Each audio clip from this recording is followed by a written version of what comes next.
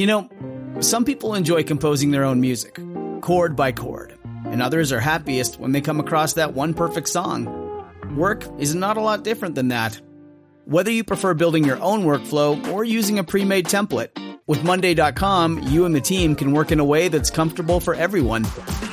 Tap the banner to go to Monday.com and build your own amazing workflow, or find an awesome template. No judgment.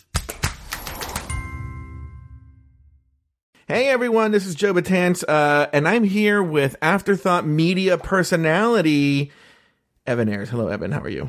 Hello, my friend. How are you? I'm good. You know, everyone, we are taking a trip down memory lane here this Christmas. You know, earlier on this summer, you got season 6, which Taylor the Latte Boy and I recorded, I don't know how many years ago, but right after that, we hired employee number 1. Here at Afterthought Media. I've never been number 1 of anything. Yeah, your employee number 1 here. We got the first person to ever come on was Mr. Evan Ayres. And Evan and I, we had a mutual friend, right?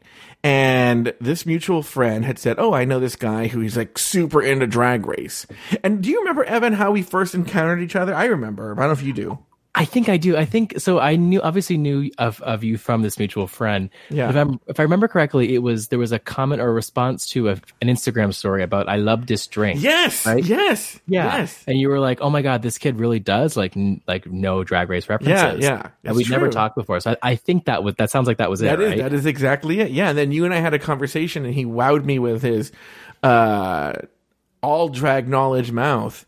And so Santino. Yeah, and so we decided to try him out on All Stars 1 because Taylor didn't want to do All Stars 1. He knew how horrible it was. Even though this episode you'll hear today, Taylor is on it. Taylor's on episode 1 and he's on the season finale. But anything in between, he's on.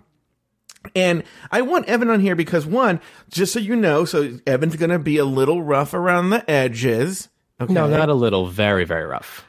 Very rough around the edges because it's his first time, not even on a podcast, on a microphone, right? I just bought you a microphone and then that was it. That you were doing podcasting. Yeah, I really had no idea what I was signing up for. It was really just like me talking what I thought would be just talking to friends about this show. I'm incredibly underprepared, and if there was any doubts of my how green I was, it will be very, very much disproven here. I honestly have a hard time listening to them. I've never listened to it, and here's why I've never listened to it, and I want Evan here to back me up on this, is before we ever went on the air, I told Evan, look, you're going to be employee number 1. The guy who started the show with me left. The audience is very, very loyal, and they don't like new people. So we have to work you in. So in order to work you in, here's my idea. I'm going to be super mean to you so that they feel sorry for you and then they root for you against me. Is this true, Evan? Yeah, nothing's changed. Oh, yeah. Eventually, I just was as mean to you to be mean to you. But in the beginning, during All Stars 1, I was mean to you because I wanted the audience to root for you so that they would bring you into the fold. And it worked. It makes me angry, Evan. But how do you feel about that? I could never get rid of you. It makes I don't know if this is part of the shtick. I don't know if you're joking or if you're being serious, but it makes me happy that I drive you crazy then, because I think you drive me crazy sometimes too. So I think it's a mutually exclusive. Yeah, but you could always quit. I could always quit, but I could also stay to spite you. True. Well, you're also making your own little thing but now. Low-key though, I definitely am very thankful for the opportunity to be a part of this family and the things have definitely changed and progressed, and I think the rumor mill and that my involvement with Afterthought Media, I mean, when I joined, it wasn't Afterthought Media, it was just Drag Race Recap. There was no things have changed so much, and so I feel very connected to it. And I obviously have a lot of admiration and do low key very, very much do love you. Mm-hmm. But it's fun grinding your gears sometimes. But yeah, I'm really nobody, and I have no experience in this prior. No, but now you do. You're a very experienced podcaster now. Well, no, I am, but I can definitely, in hindsight, see the change and the growth, and I get to be a part of something really cool. So I can't promise you that I'm going to be listening to these because it's almost like I'm not going to listen to them. Contestants talk about like when they don't ever watch their season of Drag Race. Yeah, I don't know if I actually really will ever listen to these first podcasts. Yeah. So it is very humbling that people do like me and that you haven't fired me yet. Yeah. I can't. But this is a fun throwback for some people that aren't us. Yeah. So anyway, I hope you guys enjoy it. Here's the run of All Star. Now, by the way, I will say this. the podcast is actually better than the series. All Stars 1 is horrible. It's horrible. Except for episode 1's not bad. Yeah. It's not bad, but that's not saying it's good. But episode 1's like the best one of the mix. That's the problem. Oh, yeah. You know what? How was the episode when Raven and Jujubee cry? No, I think the episode, that's just a good moment. Right? Yeah, it's one of those things. It's a great YouTube clip to watch that's 4 minutes, but it's not a good it's not a good. I don't think it's a good episode. I don't remember the reasoning why they're I remember talking about the challenges being so awful. Yeah, they're awful. Remember the shirts versus skins basketball game? Guys, do not go back and rewatch it. I don't think, is it available anywhere? Can you get it? Because you have to buy it, I imagine, right? I think like how we feel about this, the recapping of it. I think if they could hide it forever, it would be the true lost season of Drag Race. Yeah, at least we have an excuse. I'm being mean to you because your first time when people like you and it's your first time. Yeah. All right, so everybody enjoy it. Don't send me hate mail. I get enough of it as is. This was taped without telling me how much you hate it. This was taped years ago. Enjoy it. All Stars 1 starting now.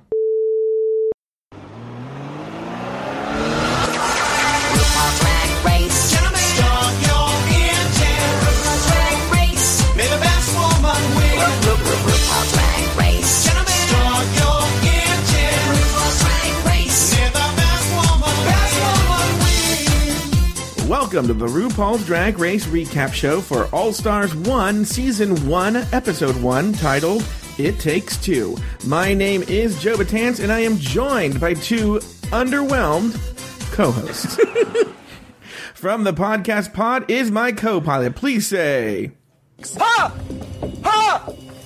I'm acting. To Taylor, the Latte Boy. Hello, Taylor, the Latte Boy. How are you? I am good. I am good. Why are we doing this to ourselves? No, you're only doing it for one episode. You're only doing it for one. I'm doing it 4 more episodes than you are. You're for episode, the first one and the last one. Oh my God, this is the first one, and it might be. Now I haven't watched I haven't watched 2 through 6 yet, but it's probably the most boring episode of RuPaul's Drag Race I've ever seen. It somehow is.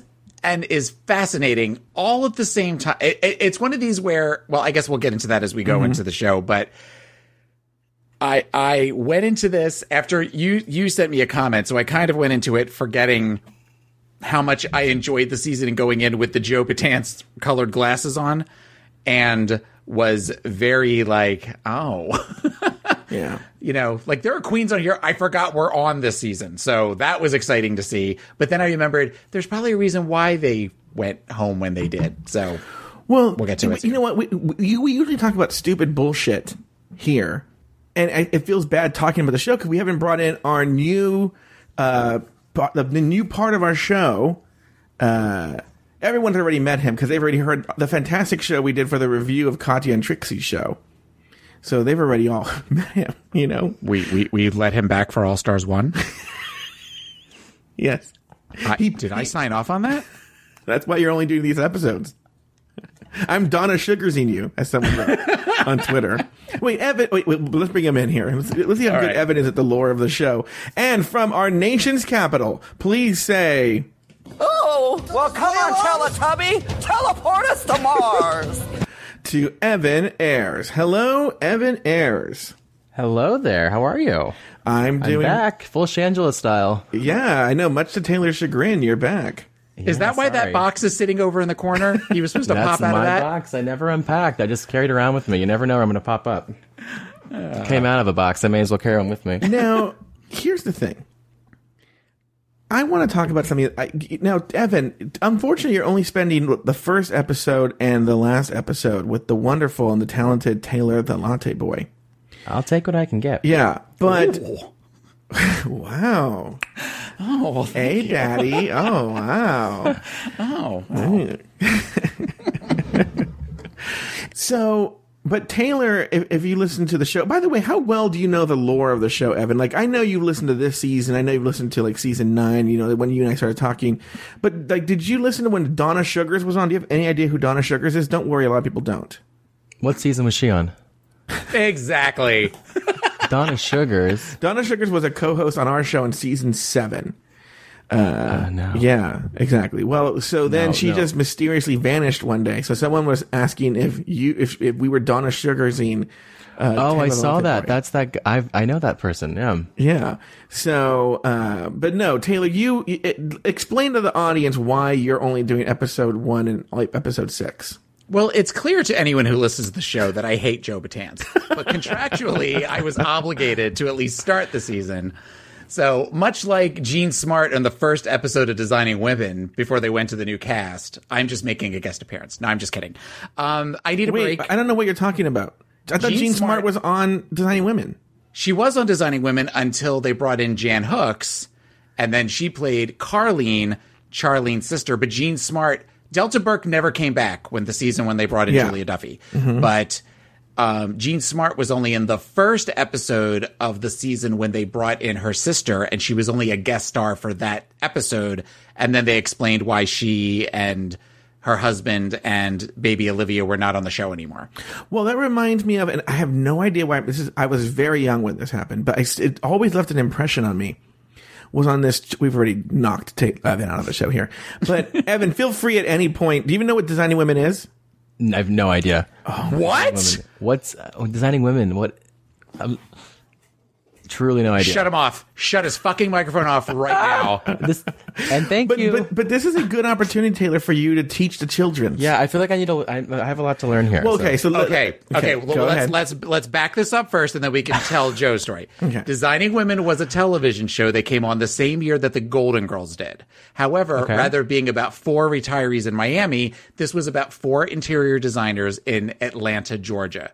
It had Jean Smart, Annie Potts, Dixie Carter, and Delta Burke.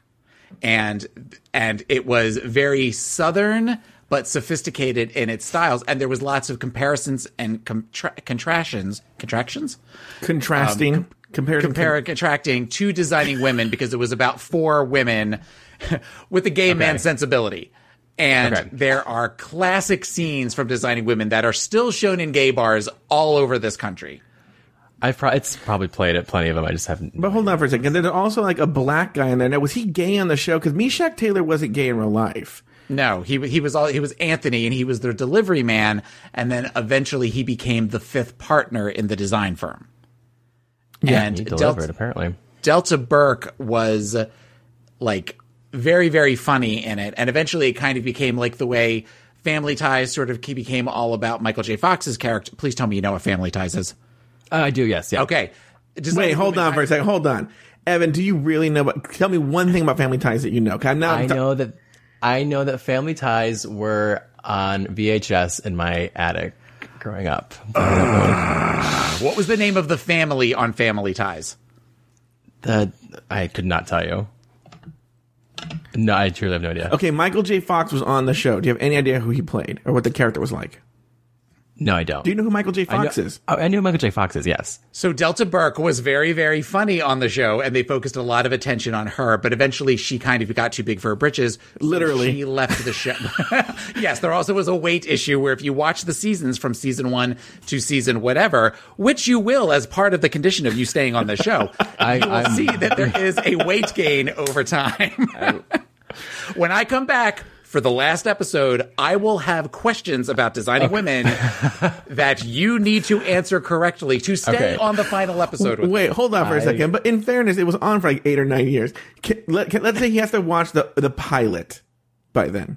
The pilot, okay, or like give me like certain episodes to watch. I will give you give me a list. 3 or 4 episodes that you have to. Is it streaming anywhere, Taylor? Yes, we have to. There has to be the Night the Lights Went Out with Georgia episode. That is a classic. Okay. And I will find episodes for you, and I will send you links, because most of the episodes are on YouTube.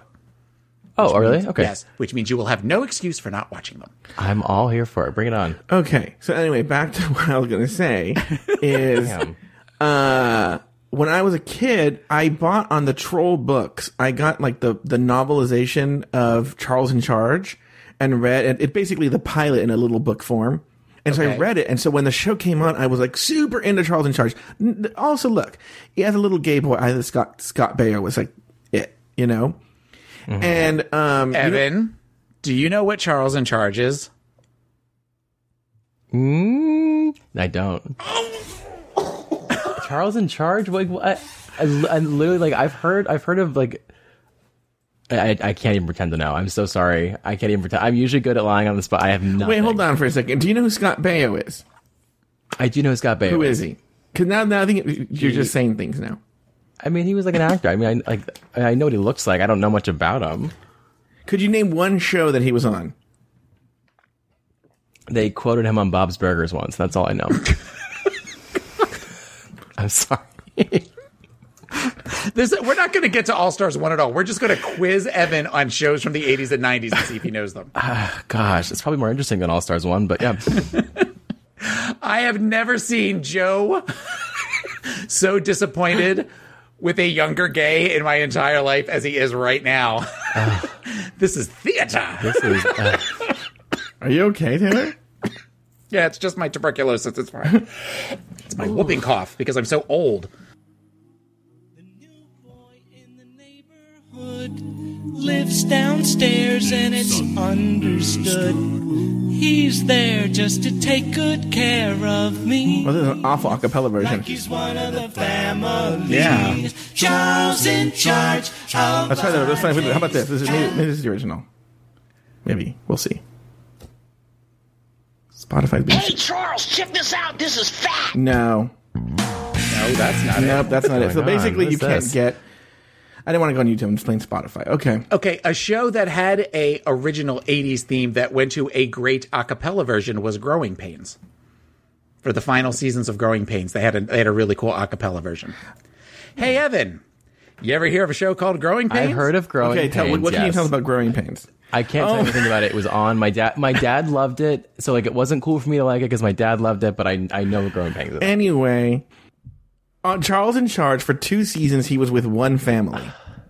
And then the show got canceled, and it switched over to they don't do this anymore, really, but it switched over to syndication, and it was on like a local channel, on local channels everywhere. Right.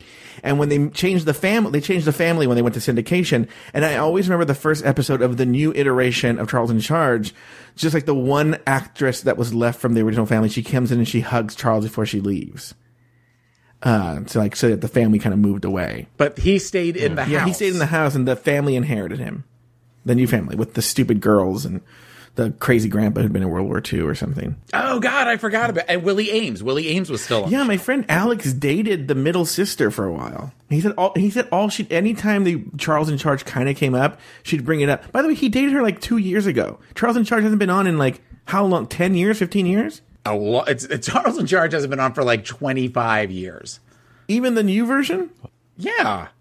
Evan, do you have any pop culture quizzes for me and Taylor that we won't know so you can feel superior to us? Nothing I can think of yet.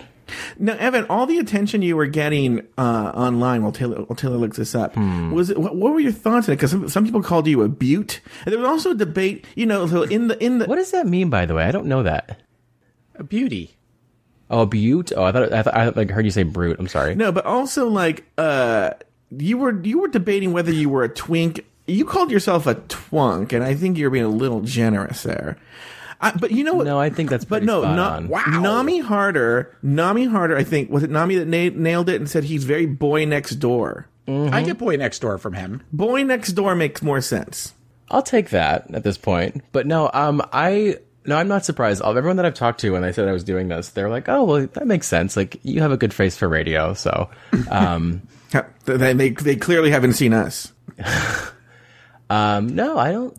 None of it really. I was more alarmed that someone knew who my birthday was. Did you see that, Taylor? No. Not just my age, but like it was in regards to when this is gonna air, and it was like, oh, right after my birthday. I was like, wow. Well, look, our fans are very, very good. Like, we don't want to shame the fans. Oh no, I don't care. I was just surprising. It was so quick.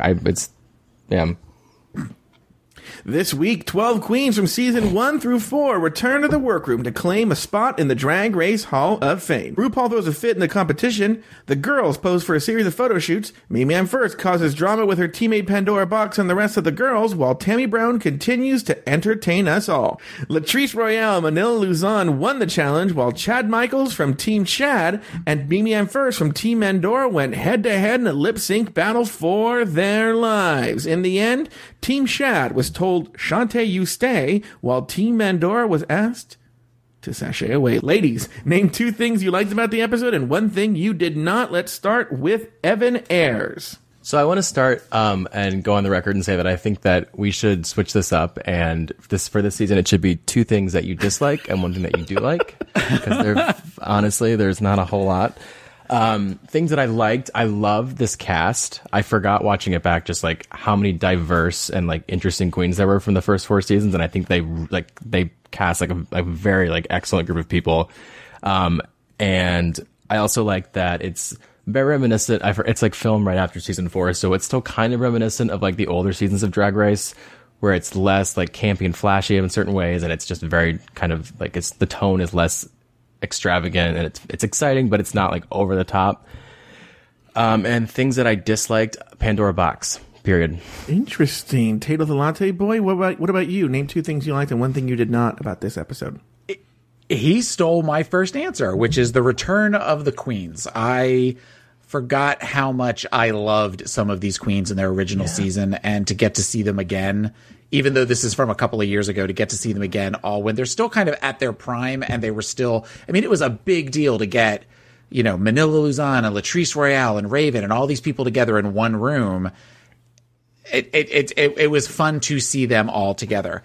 I will say that I liked half. The other thing that I liked was half of the photo challenge, and that I loved the half-baked pictures.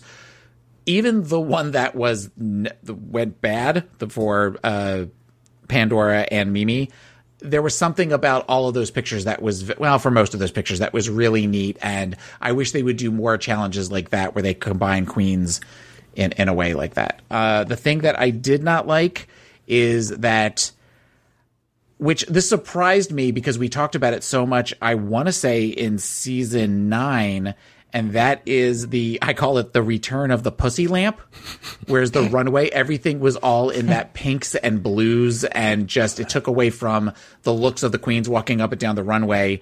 And as a dovetail to that, or kind of an addendum to that, as much as I love these queens, the first time I watched this was in standard definition. Watching these queens in HD was rough. Just the makeup styles alone, some of them just looked like they took charcoal baguettes and rubbed them on their faces. Latrice. Yeah. No, that's her skin color. She always looks like that. Latrice is black. No, she's not. So, how about you, Joe? Well, I don't have to say it twice. I am a huge, huge, huge, huge fan of Tammy Brown. And so I'm going to soak up as much Tammy Brown as I can. And this episode gave me so much. Even though I'd seen it before, I just love her. God, I don't know why they don't do a show about Tammy Brown. I would just literally watch anything she does. Also, I didn't pull this for Untucked, but because it was long and visual, and it was actually kind of boring. But the fact that none of the drag queens that were backstage in the Form Decor Lounge knew what Fuck, Marry, Kill was. That is true. And we're just going through each person, going, if they would fuck them, they would basically do Fuck, Marry, Kill for each person individually. Yeah. Yeah, it seemed, I think that was their way of making sure that everybody got a turn.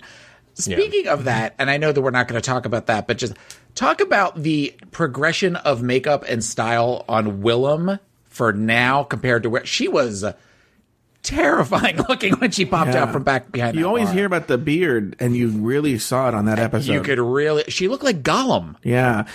There's also, I guess, it was not a good look. We can talk about this now because Untucked is obviously focused on the fight. Like, I like Willem as sort of like I don't know how to put it, but like an idea.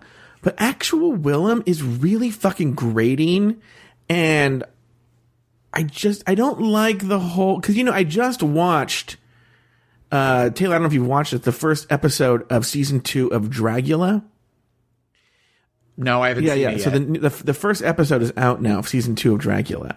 And Willem is the judge, and there's just this Willem persona that I don't like. I just find her super, super, like, cunty, but trying to be like, I'm dumb and cunty, but yet is like, I don't know. Evan, what are your thoughts on Willem? I think I can see that, and I think there are times where I find him way more endearing than others.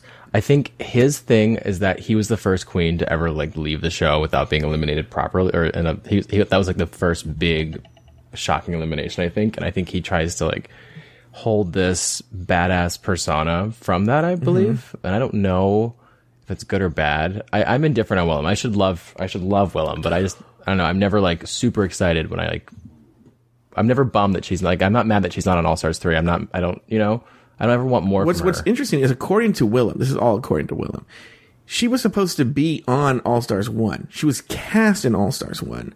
And then the producers called her and said, listen, there's a certain queen, I don't think Willem says who it is, who we want on the show. We only have room for 12. Will you do us a solid and like back off and we'll bring you back for All Stars 2?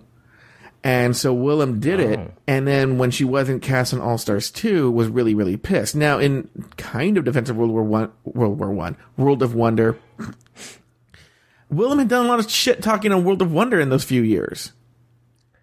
Yeah, I don't think he wasn't really kissing their ass by any means, so I don't think he... Well, isn't that the whole song, Ru-pologize? Isn't that what that's all about? Well, he coined that at the reunion of season 4. Right, but he did a song about it after this all happened. And if you listen to the lyrics, it definitely talks about all of that, as far as that he was supposed to be on All Stars 2 and then wasn't selected.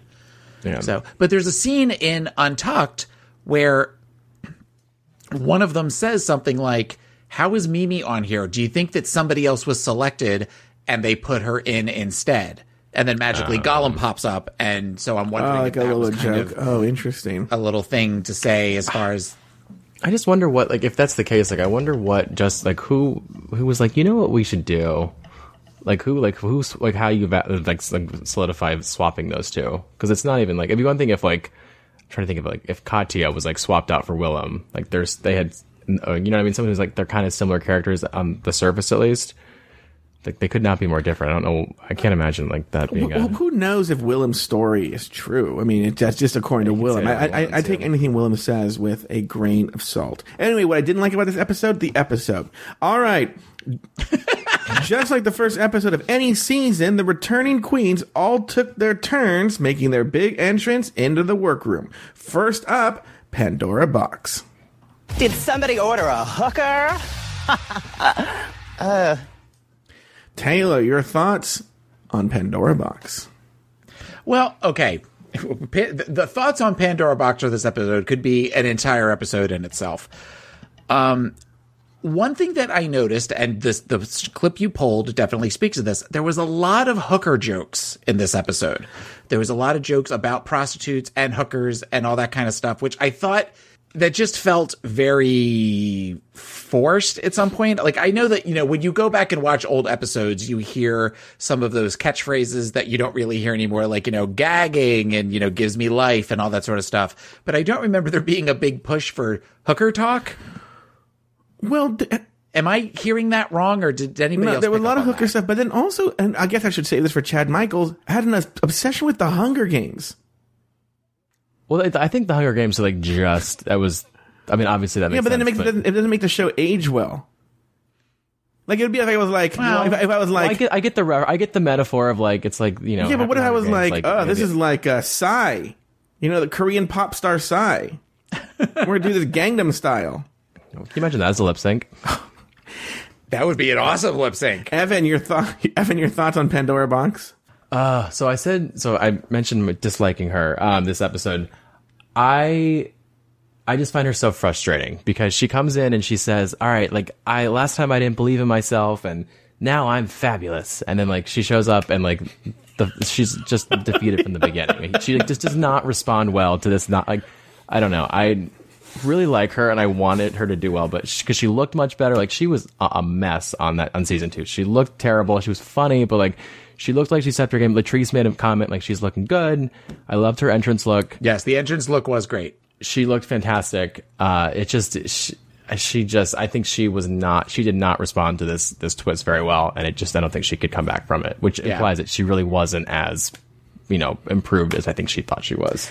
It feels very much like on a much briefer tenure, the Fifi O'Hara stuff. over Fifi O'Hara was going to come in and she was going to redeem herself and all that kind of stuff. And over time, you just saw that balloon deflate just a little bit slower with every single episode until you really had the old Fifi O'Hara.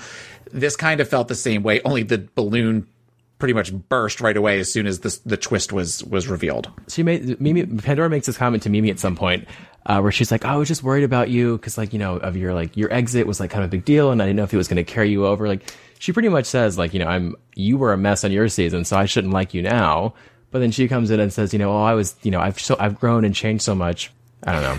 It was disappointing. You know what's funny is I think Pandora went in with a lot of momentum behind her because she was pre-Bianca Del Rio the comedy queen. She was the one with a huge following, and she was hilarious. And World of Wonder loved her too, because remember, World of Wonder gave her own show even after All Stars 2.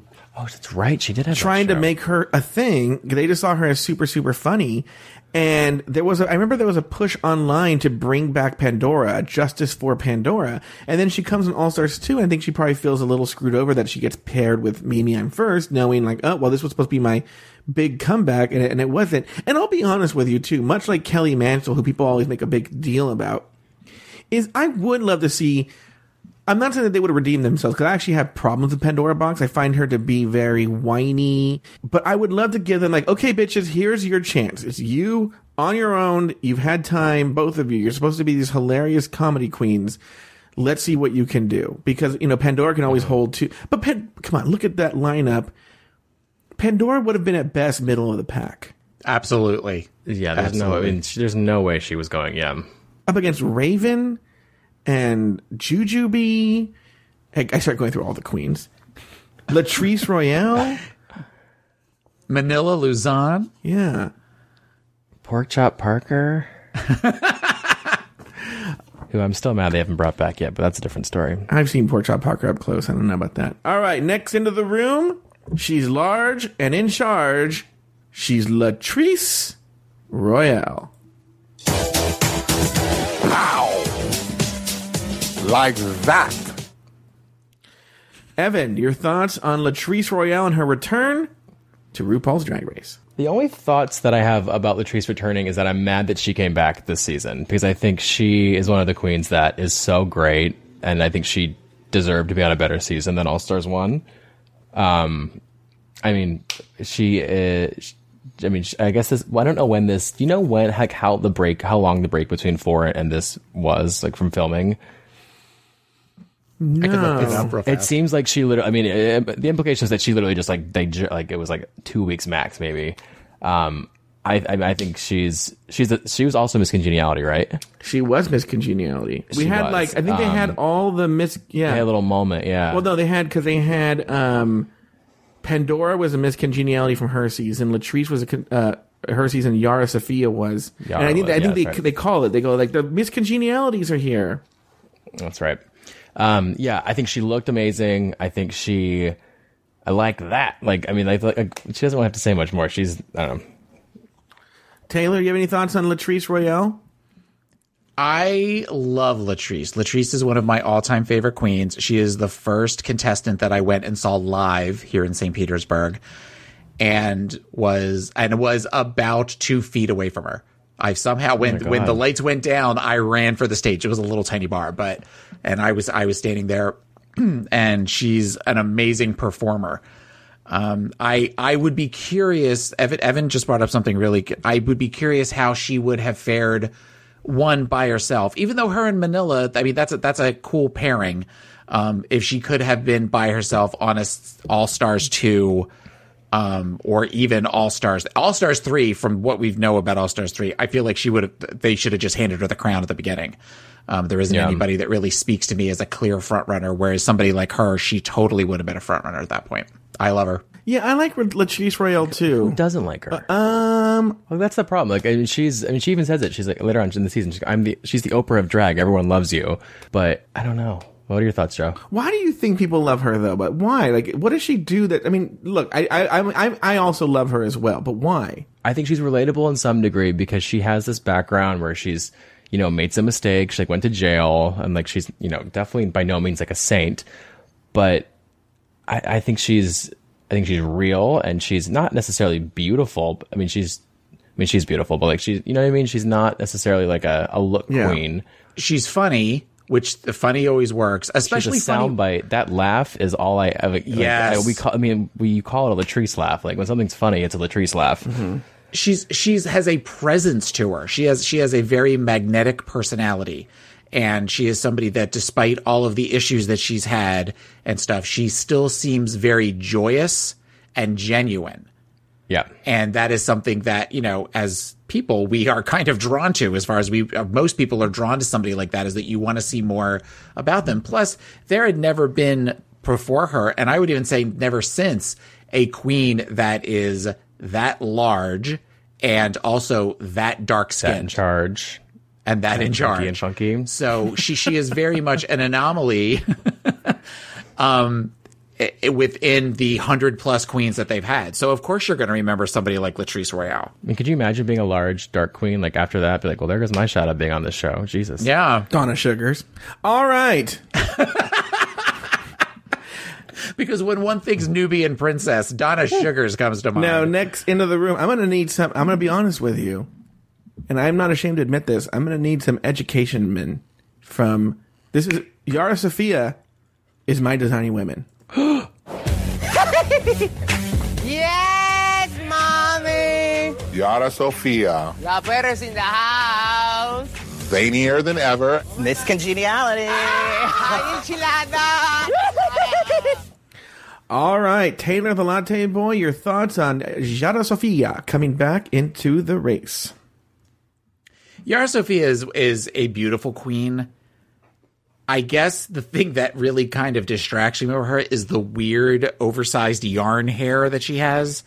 It's something that when she wore it pretty much throughout this entire episode, and anytime she has on it, it distracts from the beauty of what she does with her makeup and some of her looks. Her looks are a little trashy, but I like a little trashy.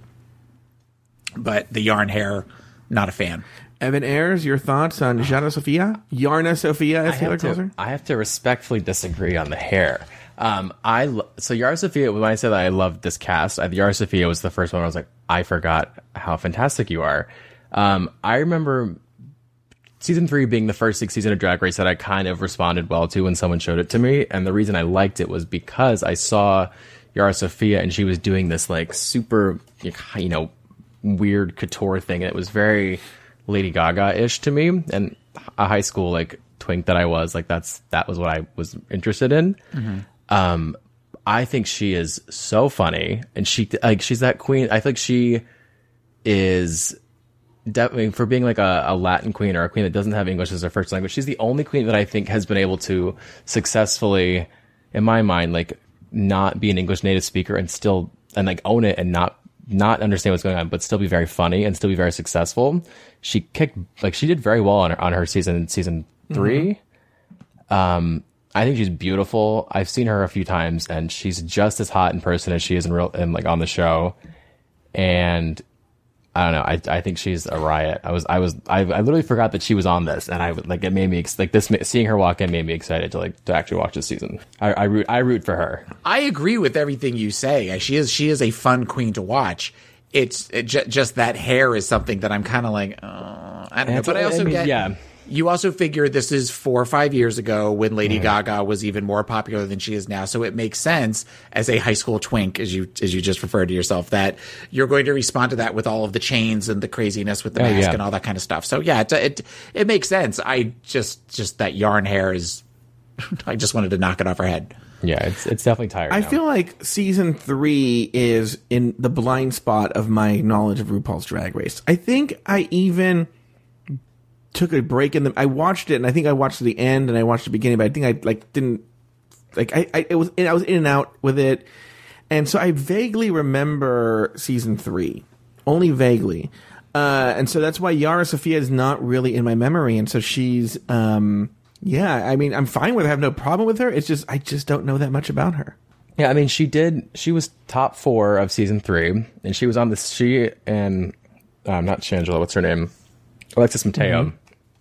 They were both on the season together, and yeah, they didn't have the team things there, but she won a few challenges. Her looks were like probably the very same or similar. Like she hasn't changed that much visually since when she came on All Stars. Was she the one that had the breakdown on the stage during a lip sync? She had a breakdown, yeah. And I think she was performing against Alexis. She was, yeah. That was where they were. So that must have been the top 4. Yeah. Season 3 is a really good season. It is also, really that's the good Raja season, and it is some of Raja's looks alone are worth watching. Raja's looks are incredible, and season 3 for me. Okay. If you had asked me this a year ago, considering some of the lip syncs that we've seen this year, but season 3 for me had the definitive lip sync of RuPaul's Drag Race, which was Manila Luzon versus Delta Work. How many fights I get in over that being the best lip sync, one of the best lip sync. Like, meaning you agree or disagree? I agree. It is like that is a watershed moment for the show completely. Manila Luzon manages to show every emotion she has in her body in the course of about 30 seconds. And it is about as raw as you can get with a lip sync. It is and she does it all while dressed as Big Bird. That's the part that everybody This is the one in MacArthur Park? Yes. Against Delta Work. It's true. I mean, I still watch it when I need to feel inspired by something. Yes. Yeah. Every once in a while, if I'm scrolling through Tumblr and it's not porn, I'll see that. I'll be like, ooh, I'm going to play that. I'm going to watch that. And sometimes I'll hold things and I'll hold it up like Delta holds that stupid bracelet she has. Yes, which makes no sense, but it's incredible. It's absolutely incredible. It's really weird because, again, though I don't have many memories of season 3, I remember that lip sync, but what's funny is I would say season 3 and 4 combined together are the tipping point for the show. It goes from parody of reality shows to an actual reality show on its own. And I think you have to give a lot of the credit to Raja, who said, you know what, we can make this couture. You know, where before it was very pret-a-porter kind of outfits, wasn't it? Wasn't it like ready to wear off the rack stuff in seasons 1 and 2? And then Raja steps it up and brings in the looks. And also, I want to see season 3 because supposedly, here's the tea, is somewhere in the middle of the show, they had to shut down production because RuPaul had a medical scare. They think, no one knows what it is, but they think she had a heart attack.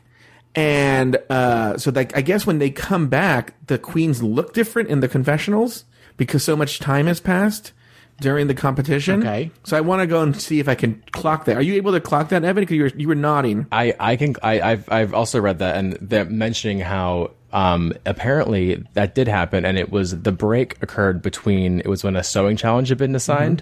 So it was at some point where they had to make all these looks. And so the queens literally had, instead of like a couple hours, they had like a very long period of time to work on these things.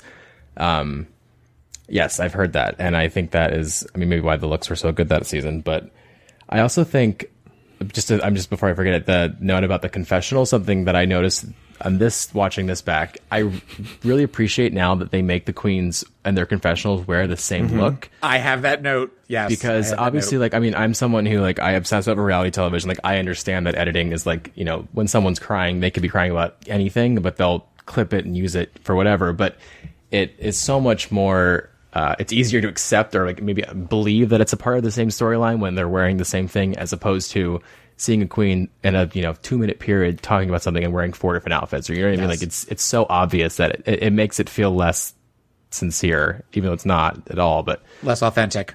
Yeah. Yeah. Pandora has on 3 outfits in one episode. Yeah. I like how we've turned this episode into a recap of season 3. Okay. Next into the room, the one and only Chanel. Hello, hello. What's up? Do you like it? All right. Evan, your thoughts on Chanel? Who? Okay, Taylor, your thoughts. I'm kidding. No, I'm kidding. My only thoughts I have, I admittedly don't know. I mean, I watched season 1, but I'm not like I wasn't super versed on her when I watched this the first time. I loved that she talked about wearing the Beast costume, only because I heard Alyssa Edwards the whole time yelling Beast. I have no real. She doesn't do anything for me really. Taylor, Chanel. Chanel is, or I have a huge crush on Chanel as a boy. What?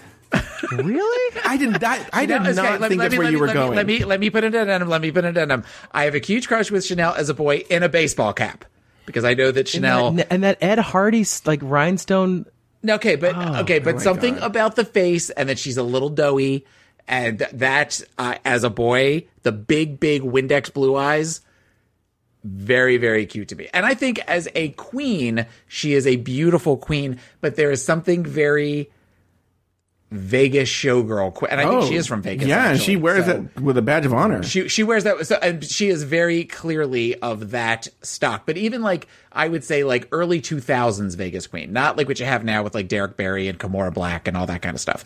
So, but there's something about Chanel as a boy, even when she was on season 1, where she wore the baseball cap backwards.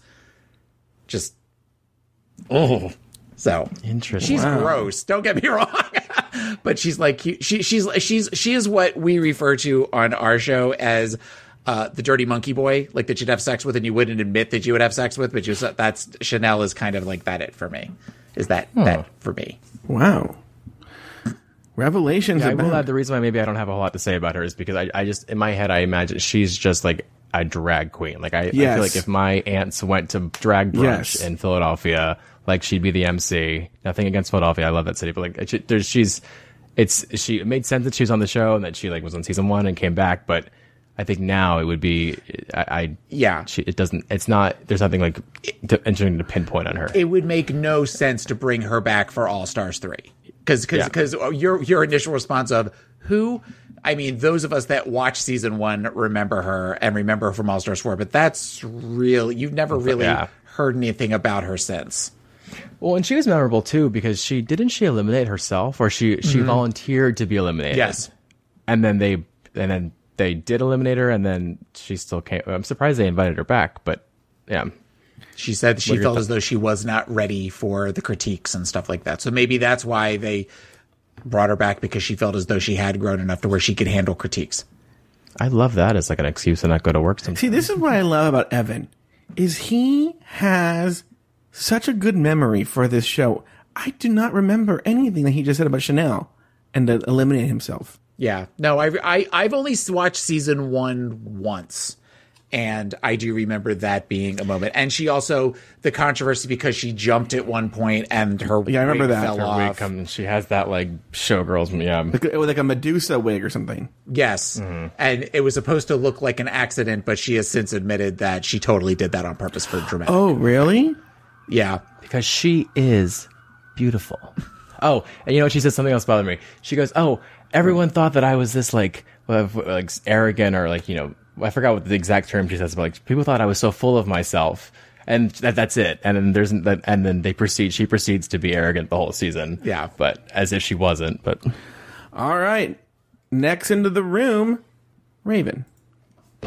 Let's do this, bitches. All-Star! Yes, baby! I know the 4 queens sitting there as I walk in are thinking, this bitch looks good. Taylor, your thoughts on Raven? I think the 4 queens of that room probably went, no, she don't. Yeah. She looked horrible. She looked rough walking in there. HD was not her friend. Raven, HD is definitely not her friend. Raven is somebody that, oddly, on her season, I kind of had a crush on. Jesus Christ, you're fucking thirsty, bitch. I think she's super attractive in this season. She's gotten much thinner. She was a little... I wouldn't say she was heavy by any means, but she was fuller. And then remember when she came back this season, I was kind of like, oh, eat a biscuit, Jesus. Yeah. But Raven as a artist, Raven as an entity, always fascinates me. She is somebody that, even when she does the fashion review with Raja and stuff like that, even though she is perpetually second runner up, when I'm watching those videos, I can't take my eyes off of Raven. So it made absolute sense for her to be in this season. Evan, your thoughts on Raven? Yeah, I totally agree. And I mean, you can't deny the impact aesthetically even of Raven. Like she is just so visually like captivating, and she's like kind of scary and not relatable. She's not really nice, but like she at the time that's like she was so unique, and she did look terrible walking in, but I don't know. I think it made sense that she came back. I think her body was incredible, and I like definitely eat a sandwich. But I don't know. I think she is definitely one of the more impactful or influential queens of this to ever come out of the series. And so I think to have an all-star season without her would be silly. And I don't think she's very likable, but I agree. I never want to take my eyes off her. I would go so far as to say she was robbed on season 2 and she should have been the winner. She definitely was. Yeah. Definitely was. Because even you talk about the likability factor, she was, as far as I'm concerned, she was much more likable, even as a villainess, than Tyra Sanchez was. Yeah, well, this ain't RuPaul's most likable race. Like, this is, like, drag superstar. I mean, she's obviously doing a lot more. Yeah. Next into the room, Alexis Mateo. The jig is up, bitches! Oh! Look at you, all cross-dressers looking cute! Evan, your thoughts on Alexis Mateo? I have written down, I tried to take notes when I was watching this a few times. Oh, thank you, Evan, for doing that. I have an all caps Alexis Potato. I had a few glasses of wine when I was watching this. I was on a mega bus, so I had to, medicate. But I did not love Alexis on season 3 for some reason. I don't know why. I think just because I knew in my head she wasn't going to win. Like, she was against these queens like Raja and Manila, who were just in this own league. She's so funny. She is. And so obnoxious. Like, I really loved her. I mean, her entrance she looked fantastic. And I think she's one of those showgirl queens that are like, she's obviously like kind of pigeonholed. She's a pageant, like circuit queen that like is like very specific. She's so tacky. And like, I mean, she looks like she shops at Claire's boutique, and like, whether she knows that's her aesthetic or not is like her own thing. I just think she is. I'm obsessed with her, and I would love to see her again at some point. I haven't heard from her like really. I don't know if what she's doing, but like I remember watching this and like actively like Googling Alexis Mateo. Like, I saw a look from her recently on Reddit that was really, really good. I think she was a carousel. The carousel, yes. Did you see that, Taylor? Yes. No, I haven't seen that. Like there's literally a carousel around her. Oh, it's like I think it's a Halloween look or something. And she like and again, like it's just so tacky and obnoxious, but like it's good. She's from my neck of the woods. She's from the Tampa Bay area, and she is definitely of that Central Florida pageant queen that you see, like Ginger Minge and that whole body of work. Trinity the Tuck Taylor. Trinity the Tuck Taylor, which we talked about that for the season 9, that they definitely fall within that wheelhouse of it's all about big hair and 6 pounds of Bisquick and glitter and sequins. For breakfast or for? Yes. After they're done eating, they just smash their face against the plate, and then that's their base for the day. I loved Alexis on her season. She always kind of felt like the underdog, and I enjoy an underdog story. Again, knowing she was never going to win, and I'm glad to see her on and to look as good as she does on this season. She still performs around here. She was doing a lot with Hamburger Mary's over in Tampa for a while, but I'm not sure where she is now. Do you guys have Hamburger Mary's over by you in the DC area, Evan? We do not. I was thinking about that actually. God. I know. Well, we have this place called Nellie's, which is just as awful. But we don't have Hamburger Mary's. Plenty of Marys. Out here they have. I'm sure you guys have like DoorDash and Uber Eats and stuff like that, right? And one of the options is always Hamburger Mary's. And I'm always like, who would ever be like, I need that delivered to me? We went into McDonald's on Sunday and they have a thing now serving Uber Eats, and I said to Babalu, I said, so when you've completely given up on life, I would totally do it. I would do it. Uber Eats, McDonald's for sure.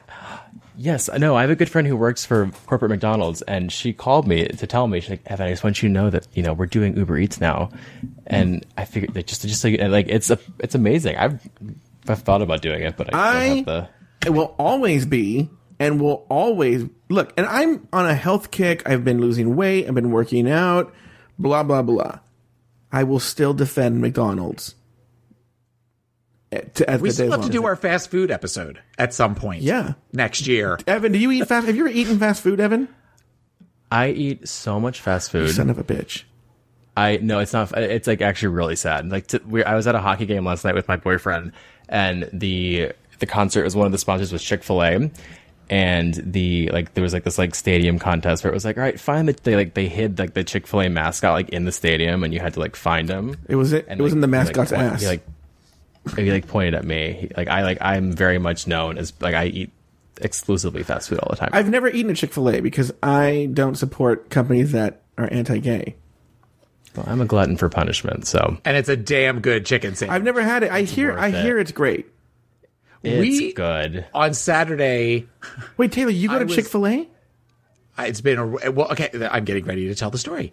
I don't go to Chick-fil-A anymore because, as longtime listeners of the show know, I no longer drink soda. I haven't drank soda since April of last year. And the reason why I don't go to Chick-fil-A is because if I go to Chick-fil-A, that is one of the few places that is a fountain drink down here. They have cherry Coke. So yes, I always get cherry Coke when I go. Right, you get a chicken sandwich with fries, and I always get the Texas Pete hot sauce, and you get a big thing of cherry Coke, which for me, because they will do free refills on any size, and I always get a large, turns into a 2-liter thing of cherry Coke, and it makes me sick.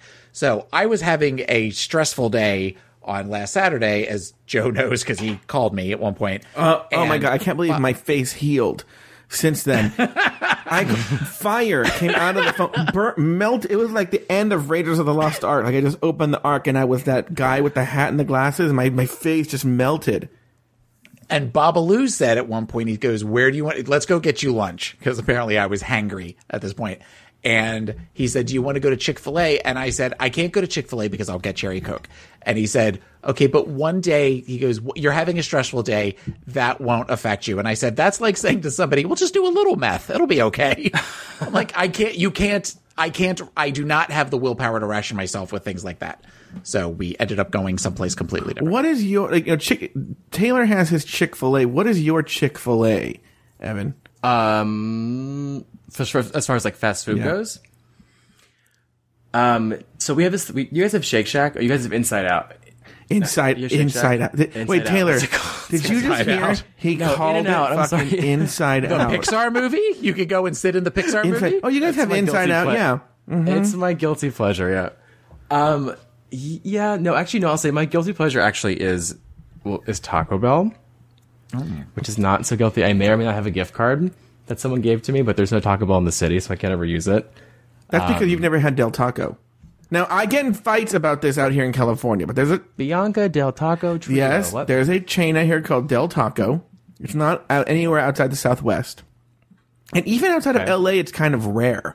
I know that my co-host on my other show, Mike Lawson, misses Del Taco, and there's only one in the Bay Area. Because I just feel like, okay, maybe you can have an argument about whose tacos are better, but you have more variety of choices at Del Taco. Plus, they have amazing French fries. And I'm going to tell you something, their burger is not bad. It's actually pretty good, the Double Del. Thank you. Go on. So Taco Bell, go ahead. Yeah, no, it's not really... I don't say guilty pleasure because I don't have a guilt about it. Son of a bitch. Yeah, no, it's I'm gross. Wait. Just wait. Oh no, I'm feeling it now. Trust me, it's had to slow down. We all have been there. I can eat chicken McNuggets from now to the end of the time and keep my 32-inch waist. Oh, I don't think I can eat it. I mean, I can, but I certainly... Can I ask Taylor an embarrassing question, Evan? I'm not telling you my waist size. No, I'm not going to... Okay. How did we even go there? That wasn't even the question. All right, I'm sorry. Go ahead. Go ask me the embarrassing question. You are a 32? Yeah. I don't like him anymore. But this is going to my question here. This is going to my question. All right. Because Taylor likes him a chunky guy. Like a stocky guy, correct, Taylor? Stocky. I like stocky. I like thick. How much Chick-fil-A would Evan need to eat for you to be like, oh, look at Evan here? Evan looks like he is fit. Mm-hmm. Evan is young. Evan is too young for me. I take the stairs sometimes. I'm no hero. So you don't have it. I don't like you and like you all at the same time, Evan, and I can't figure out why. You know what? He's trying too hard. Here we go. Next into the room, Chad Michaels. Happy Hunger Games, bitches. Speaking of trying too hard. All right. And the Hunger Games don't stop on this fucking... And Untucked, he goes to the Hunger Games again. It's like he walked in with, I'm going to bring up the Hunger Games. Yeah. It's like if I was 10 years ago, I'm going to talk about Gossip Girl. That's what I'm going to do. Okay, Taylor. What show is that? Oh, you know what Gossip Girl is. Kidding, All right. I'm kidding. Gossip Your life is Gossip Girl. All right, Taylor, your thoughts on Chad Michaels? Well, it's a shame that he probably won't go very far this season.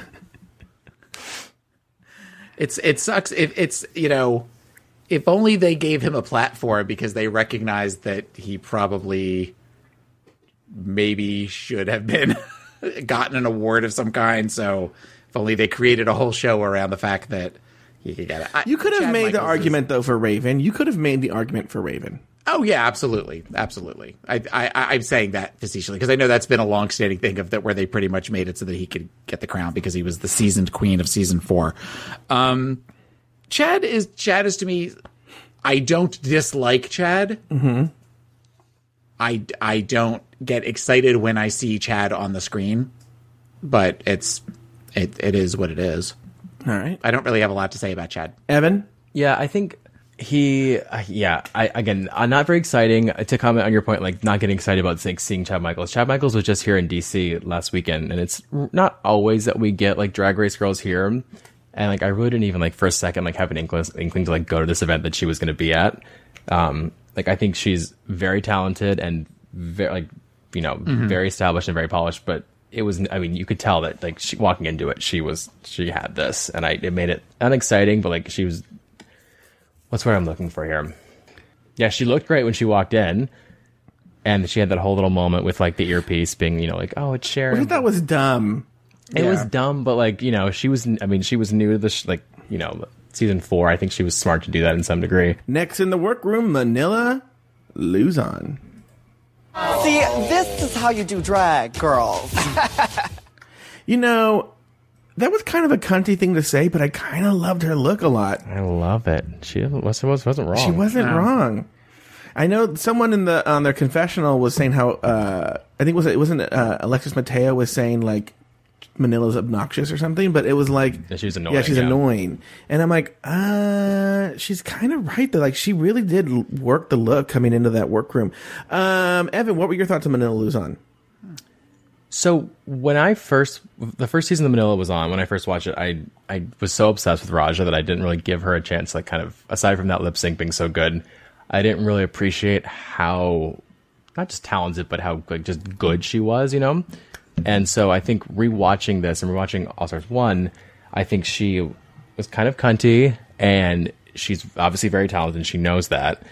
I would imagine that she really is very annoying, but I think she has some of the more iconic looks from the earlier seasons, and I think she definitely deserved to be there. I think she is, again, one of those queens that I would love to see brought back, because I think she deserves to be on a better season, and I think that she has a lot more. I think she's good television because she's kind of obnoxious, and she's got this great storyline with Sahara, and oh god, I totally forgot about that. Yeah, and they bring her up on this, and so I think she's, she talks about at some point about her being closeted. I think she's a very interesting character, but she's also just, she turns looks, and she like I've never once seen her like not been relatively blown away. Taylor the Latte Boy, your thoughts on Manila Luzon? Once again, I have to agree with our new friend here. I think that she has a very distinct style to her. She has a very distinct look, which is why, and I know that it is often very steeped in pop culture, where she does a lot of stuff with things related to like Sesame Street or fast food. She has like a Ronald McDonald type look that's all about French fries and stuff that I remember from early on when you first started seeing her. So she's somebody that you're constantly wanting to see, okay, what is it? What is the next thing that she's going to tackle? I don't remember her being as cunty. I always remember her as being, or if she was a likable cunty. I know there was that whole thing with the Boogers versus the Heathers from her season, and whatever. But I again, seminal lip sync. I would have to say that is probably my all-time favorite lip sync. Yeah, it's definitely up there. And she's and I think she's campy, but it's not. It's like it's a type of camp, but there's a refinement to it. Yeah, it's a very. I don't want to say nuanced, campy, but there's something where because she goes she somehow manages to go real big, especially with some of the crazy, like crossing her eyes and stuff, but still manages to, where it's not out of control. It's big, but still in control. Yeah, I agree. Next into the workroom, Mimi, I'm first. Life is like a paycheck. A generous figure is always nice. Was somebody throwing holy water? What the fuck was that? Taylor, your thoughts on Mimi, I'm first. I hated Mimi, I'm first in her season. I absolutely hated Mimi, I'm first. That being said, this episode, there's a part of me that felt a little bad for her. A little bit. More so on Untucked than this. Let me put it that way. She reminded me very much of someone that Joe and I know that I did not realize just how much of that need for attention and that need to be the center of things. I'm trying to think of who you're talking about. There's even some physical similarities. Okay. So yeah, she's somebody that I would have liked to have seen more from. Do I expect it to have been All-Star Season 1 winner is Mimi, I'm first? No.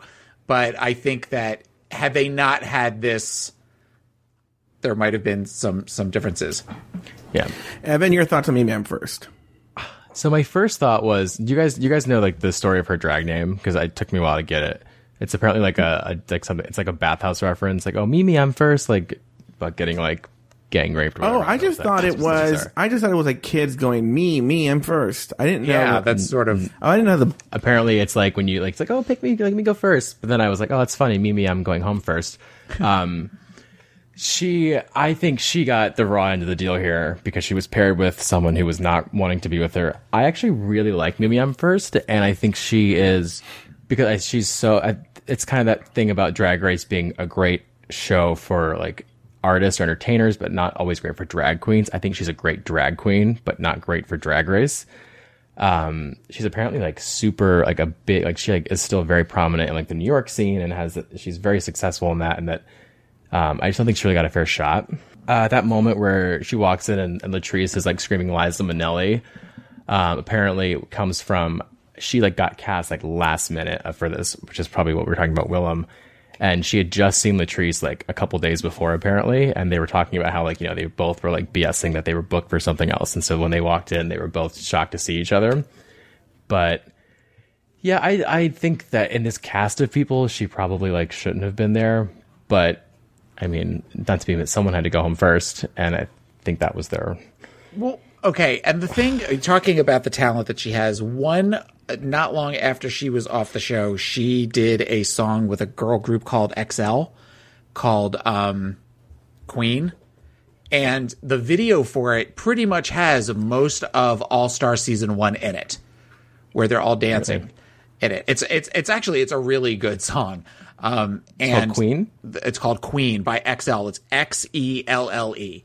And she does the rap in it. But the video is such that I remember thinking, well, this was like the first time that like the veil was really pulled back for me, because I'm thinking, well, they all made fun of her and they all pretty much said that she was worthless, but they're all performing in her. Why are they all performing in her video? Like it's like, and like Pandora Box, it's like Pandora Box, Raven, Jujubee, Yara, Tammy Brown, and like Fifi O'Hara is randomly in it too. So, and there's even a video that talks about the making of the video where they were all performing in a club together, and then they had them like lip syncing to a song, standing on a box. It's watch it. It's an interesting video. Yeah, I'll check it out. But yeah, so I think that there is some definite talent there, and there is some drive, but I think the drive gets in the way of recognizing the room. Like we just we're in that like Mimi, I'm first kind of thing of where we're grabbing and clawing to something. And not realizing that as we're doing that, we're elbowing other people in the way. I don't know. It's just she's somebody that I would have liked. I would be curious if she would ever come back for another season, just for another All-Star season, just to see what could be done with that. She also did, I want to say, the roast for Bianca Del Rio. So funny. That is hysterical. It's so funny. Joe, have you seen it? No, but I've heard about it. Read that it's funny. It is absolutely worth watching. She is outrageous. Yeah. Well, that's the thing where I do think Mimi M first gets a really definition of a bad edit. Maybe she's not right for the show because one, she is the first queen. I think she's a very smart businesswoman. She's the first queen to think, hey, we could do something with these bitches outside of the show. And she started Battle of the Seasons.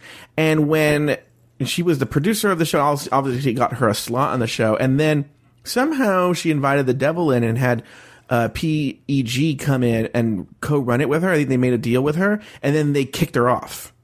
So she's since started another one. I can't remember what it's called, but it's actually very successful as well. It's the same concept, but she's the one that first started the concept of these live shows with the queens that had been on Drag Race.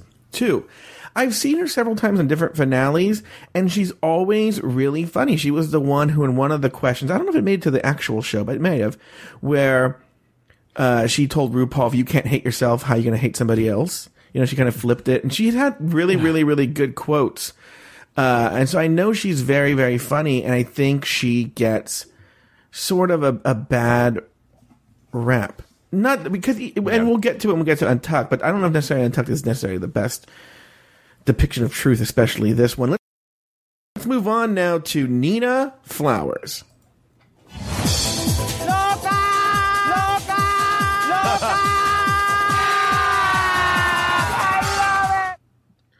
All right, Evan, your thoughts on Nina Flowers? Nina Flowers. My first thought was I thought about Sasha Velour, the Bald Queen. I feel like Nina Flowers is. I think Chad Michael said she's a legend and she's like super. So to my point about loving like the season being super diverse, I love that there are so many like Latin queens on this series and they're all so unique in their own way. Mm-hmm. I, for some reason, I'm not obsessed with her, and maybe it's because I just don't really follow. I didn't follow season 1 as closely, and I don't really know much about her now. I think that visually she's like very outstanding, and is just like she's got her own thing going. But I don't know. She's probably my least favorite queen of the season, or the one that I was least excited to see. And I don't know. I'm not crazy about Miss Flowers. Taylor, your thoughts on Nina Flowers? I respectfully disagree with the gentleman from Washington, D.C. Yeah. There's something... Don't talk about our president like that. Okay, the lady from Washington, D.C. How about that? Don't talk about Kellyanne Conway like that. There is something iconic about Nina Flowers. That just to look at her... Now, granted, the outfit she walked in was not her best look. But the braid that she wore with like kind of the bald with the braid on top for her season, that was kind of an iconic look for her, and the hair she wears in the runway, and something about her eyes where those contacts where it's almost like they're all blacked out except for the iris. There's something I can't not look at her when she is on the screen. And as a girl, as a boy, she's horrifying. But as a queen, can context correct a lazy eye? I don't know. Mean. But she's I forgot she was on the season, and when she walked in I was like, oh, Nina Flowers is here. Okay, excellent. I'm going to have to respectfully disagree with my co-host from Tampa, Florida. I do not get Nina Flowers. I've never gotten Nina Flowers. I find her jarring to look at, jarring Sophia to look at. Like, I don't see it as either beautiful or envelope pushing. I've never understood the obsession with Nina Flowers. It's not androgynous, but it's this weird, like, line of just, it's really kind of the first sort of gender fuck from Drag Race, because she's in season 1. I mean, she has. Huh? She's from season 1. I mean, from season 1 all the way through, as far as when you have some of the other ones that kind of play with gender, she is really the first one, because on her season was primarily very fish. Even Angina with being bald, she was still the way she was very fish. Whereas Nina seemed to play more with constructs and ideas and stuff that kind of pulled. It wasn't total feminine. There was also some masculinity to it. So in that regards, she's fascinating. Plus, I know she's also a very successful DJ, and she's somebody that is just. I think that the children know who Nina Flowers is, whereas they don't necessarily know who I'm trying to think of one of the Rebecca Glasscock is from season 1. I was thinking about, she kind of reminds me, like, she looks like someone, I wouldn't be surprised if, like, she was those people who she's like, the person who, like, turned in, like, they've, like, transitioned to being a lizard. Yeah. Like, if she just, like, that's the kind of. She kind of looks like that guy. That's what I'm seeing. I'm going to take that, I'm going to switch it. She looks like a lizard that's in the middle of transitioning to a human. Yeah, I'll take that. Yeah. All right, next into the workroom, Jujubee. I feel a little underdressed. I look like I work at the mall compared to you guys. All right, Taylor, your thoughts on Jujubee? I love Jujubee. I love Jujubee so much. Jujubee is one of my all-time favorite performers, and that statement alone is why I love her, where she says, I look like I work at the mall, and she did, and it's totally okay, because she's also, I think, the most passable out of everybody there. She's the one that looks most like a naturally born lady, and she's beautiful, and she's funny, and she's talented as fuck, and again, she is somebody that deserved to be on the first season of All Stars. Evan Ayers, your thoughts on Jujubee? I could not agree more. I think Jujubee has this. She's one of my favorite queens, like of the entire franchise, and I think she has this awareness where she can say, "I feel like I work at the mall," but she has her person. I feel like something you say to someone who's like really ugly. You have a great personality, but like it really carries her through that. I don't think that Jujubee is like particularly like memorable. Like nothing she ever wears or none of her looks are like iconic, or no one's like ever like, oh, like she's such an amazing drag queen, but visually, but I think she is absolutely hilarious. I think she's made that reading challenge. I think she made that memorable, and is your barbecue canceled? Your girl's fucked. Your girl is fucked. Like so good. I love big dicks and fried chicken and long walks on the beach. Like, I mean, she is a walking soundbite, and I think that if you Google RuPaul's Drag Race like GIFs or GIFs, like she comes up so much, and I think she is inherently just a very like hilarious character, and like the fact that her name is Airline, I can't like, it's so good. Her name is Airline. Yeah, she talks about how like when her family immigrated to the U.S., like they didn't speak any English, and they had to like at the border they had to like give her an American name, and all they could spell was Airline from like the trip. Oh, so her actual name is Airline. Her actual name is Airline. Yeah, she talks about it on the finale. The one thing that I remember about her season, talking about this, I think a word to describe her would be endearing. There's something very endearing about Jujubee. And I remember during the workroom, where Ru would do the walkthrough in the workroom, she was the first person that I remember where RuPaul would say, hi, Jujubee. And she was going, hi, Mama Ru. And she said it in such a way that it was just so endearing and just seemed so genuine that you couldn't not fall in love with her. Because she just seemed very much of the, I'm here to have a good time, I want to win, but I'm enjoying this experience. And that is somebody I want to watch. I don't want to watch Pandora Box pout for 45 minutes. Yeah. All right. Next into the workroom, Joe's personal favorite, Tammy Brown. Tootsie Lou! She says. Evan? Tootsie Lou! Your thoughts on Tammy Brown? So I have my thoughts on Tammy Brown are complicated because I feel like, so it's no secret that I'm obsessed with Survivor, the reality show. Are you guys familiar with that? I've heard of it. Mm-hmm. It's like a new thing. No. But rewatching this, Tammy Brown reminds me of one of my favorite contestants on the very first season. His name was Greg, and he was like this quirky, weird character that like. But his whole thing was like he kind of like mocked production the whole time, and he like knew what was going on. He was like way more like I'm very aware of like what was happening, and so he was kind of memorable and being kind of kooky, but he knew that it was all an act.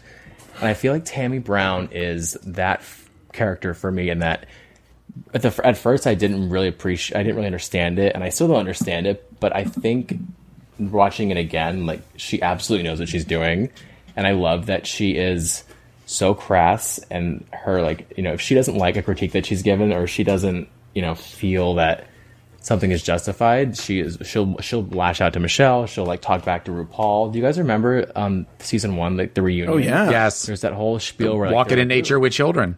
Yeah, RuPaul literally like yells at her and is like, you know, I forgot what he says, but like he rarely ever curses, let alone like breaks this like stoic character. So I thought that the fact that she even came back after like clearly like being this like defiant, you know, character on Drag Race season 1 was interesting. She's just so compelling, and there's something I mean, they mentioned it on the runway too, but I could literally watch her. Like, I feel like I see people outside, you know, my apartment, like asking for change, I like have that same little jiggle and joggle, but like she's just so interesting, and I could watch her do anything. Taylor? Really? I'm kidding. Oh. She, as a licensed mental health clinician, she's fascinating to watch. Yeah. I'm trying to diagnose her the whole time I'm watching it. She has a very distinct look. She has a very distinct style, and I think that there's something mentally wrong with her. But also she is fun to watch, and I think Evan is right. I think she is on the joke to some degree, but I would be curious as to the backstory as how that persona was created. Because I think a lot of drugs. Yeah, I think a lot of drugs, and probably as much as she strikes me very much as a sad clown that's there to make everybody laugh and to be there to entertain. But she just strikes me as somebody that may not be as happy as everybody assumes that she is. Does anybody assume she's happy? Well, I mean, because she's with that crazy kooky, hey, everybody, you know, I don't know. Sticks to me like ribs. Like, yeah, I don't think is she trying to exude happiness, or is she just trying to exude like whatever the heck comes through? I don't know what. Well, okay, there's an energy where people, I mean, you know, the whole, well, teleport us to Mars and all that kind of stuff is that's not something that somebody lucid would say. I don't know. She's somebody that I'm very like, I get why she was on her season on All Stars 1. I get that because she was definitely one of the big personalities that rose to the top. It is not, she is to me very much like Alyssa Edwards, in that people love Alyssa Edwards and people eat up Alyssa Edwards with a spoon. And while I can appreciate why people like her, it's not for me. It's not my taste. Tammy Brown is the same thing. After the girls exchanged pleasantries, RuPaul entered the workroom to reveal the season's surprise twist. Now, my dears, on your own, none of you were able to reach the top. So this time around, you'll need to add an S to your charisma, uniqueness, nerve, and talent. And the S stands for synergy. That's right. Starting today, you'll be competing as teams of 2. OMG. The girls were teamed up as follows. Jada Sofia and Alexis Mateo were now Team Yarlexis. Tammy Brown and Nina Flowers were now Team Brown Flowers. Latrice Royale and Manila Luzon were now Team Latrilla. Chanel and Chad Michaels were now Team Shad. Raven and Jujubee were now Team Rujubee, and Pandora Box and Mimi I'm First were now Team Mandora. After the teams were made, RuPaul announced this week's main challenge. For your first All-Star Challenge, you'll be producing your own high-fashion photo spread. The first photo, half-baked. The two of you in mid-transformation. No tea, no shade. Oh, and no wig.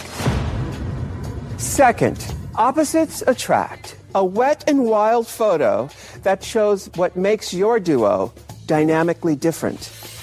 Oh, and one last detail. You'll be doing each other's makeup. So, ladies, check your trust issues at the door. All right, Taylor the Latte Boy, your thoughts? This is where we're not gonna really go into. After this, we're not gonna really go into the challenges or anything. So if you have any thoughts about the challenges, who was in them, how they performed, please share with it all right now. Taylor the Latte Boy, go. I hated the idea when they announced prior to the season starting that they were going to be in teams. I hated that idea, primarily because I got used to a season being about 14 episodes, and I knew this was going to be 6, and it made me sad because I wanted to watch a whole season.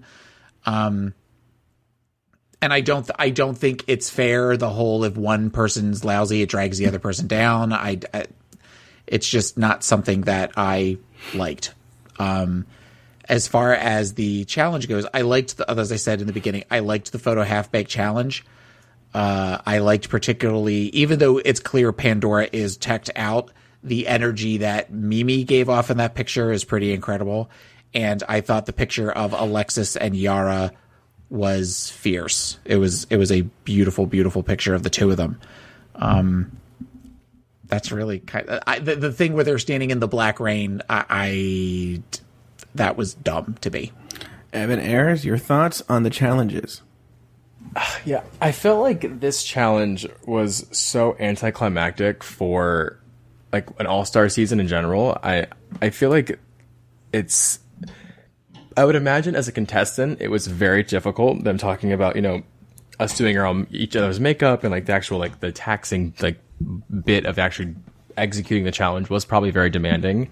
But I just felt like it was kind of boring, or it seemed like something that would be like, in a very early season of like America's Next Top Model, or something that it just didn't seem like fitting for like, it didn't really set the stakes high enough, I think, for what now I think of as being like an all-star season of this show.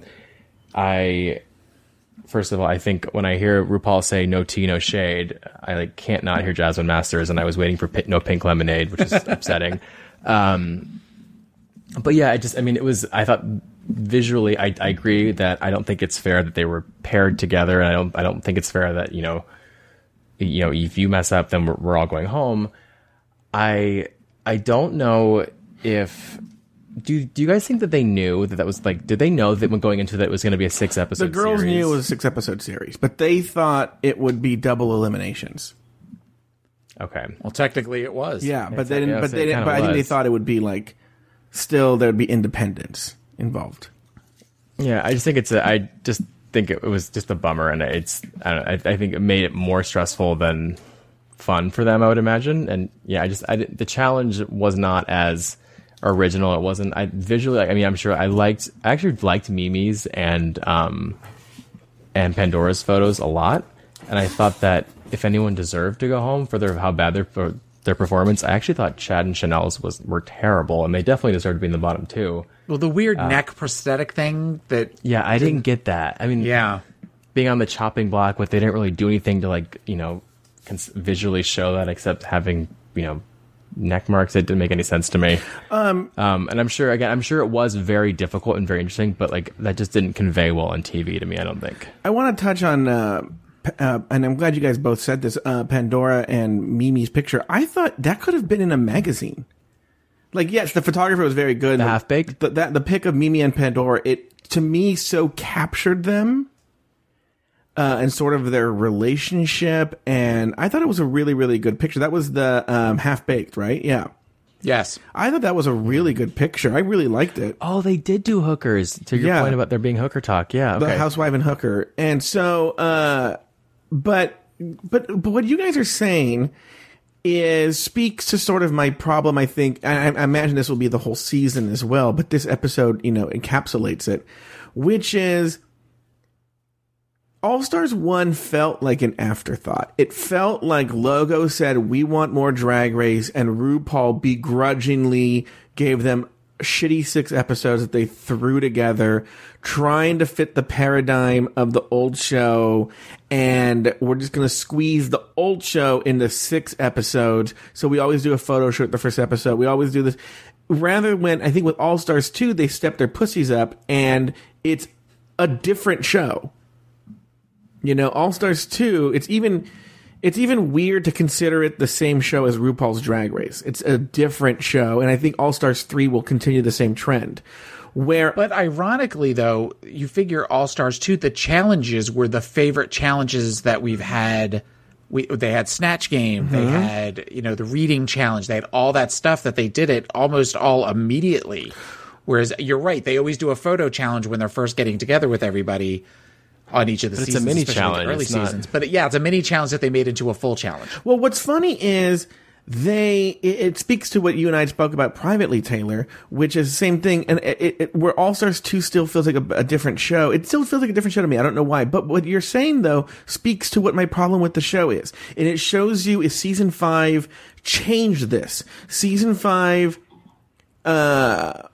and it could have started with season 4, but season 5 definitely changed this, where they started to realize, oh, wait a minute, somebody can be a star in the confessionals and make great television, but not necessarily have to have the strongest looks. And I think up until All Stars 1, I think you still see it in season 5, but All Stars 1 shows you the bad side of it is where they just packed it with looks, but they made for boring television. Look at the people who are on this show, except for Tammy Brown, or Mimi I'm First. Pandora Box is boring television. Latrice Royale, I love her, and she's actually pretty good television, but Yara Sofia, great looks, boring television. Chanel is boring television. Raven, I think, is mildly boring television. Lexus, Chad Michaels, God bless him, is a professional drag queen, but he is boring. Manila Luzon, I think, is boring television. Like, they bring it on the runway. All these queens bring it on the runway, but you don't have the snappiness of Adore Delano. You don't have the snappiness of Katya. You don't have the snappiness of Bob the Drag Queen. You don't have the people who tell the story through the confessional. And you kind of get that in season 5, but you don't have someone with Alyssa. You don't have someone who's telling the story of the show through the confessional, and that's why the show feels heavy and it feels leaden and it's boring. It's boring to watch, even though we'll get to the looks right now. I'm sure you guys will deconstruct the looks to death, and I'm sure the looks are great. I don't know. But the people who want, they're boring to watch. They're boring. They're good at what they do, and that's it. And there was a lot of time spent. I noticed there's a weirdly amount of time spent on the workroom chats with Rue. Where, normally they don't always show him talking to everyone when they're going through it. I think they talked to everybody, and it was just uninteresting bits of interview. It was all the same. No one was. It wasn't compelling. Well, the problem is the problem is twofold. One, going back to what I said, it's boring television. Two, they didn't have a lot of footage. They needed more footage. And 3, it's a supersized episode. You can tell it's 10 minutes longer than a usual episode. So usually they're 43 minutes. It was 51 minutes. It's 51 minutes. So they clearly promoted it as a supersized episode of the show. And so we're seeing all stuff that would have made the cutting room floor. They were just packing it in because not only that, it just wasn't terribly interesting. And they are like, shit, we have to make a 51-minute episode, and it's boring. The episode, if you guys are just depending on our recap, don't watch. The episode is boring. It is so boring. Am I wrong here? The episode is boring? No, it's boring. Yeah. Do you think the episode's boring? I think it's boring. It's more boring than Pod is My Co-Pilot. Moving on. Hey! Fuck you. While most of the queens were happy with their pairings, Pandora Box seemed to be a little troubled with her partner. All right, now here's my question. Are you unhappy that I'm your partner, or are you feeling guilty that you didn't pick me? Oh, well. Girl, you can tell it is. I do not care, honey. Do you feel boogered? Like you were last pick for the team?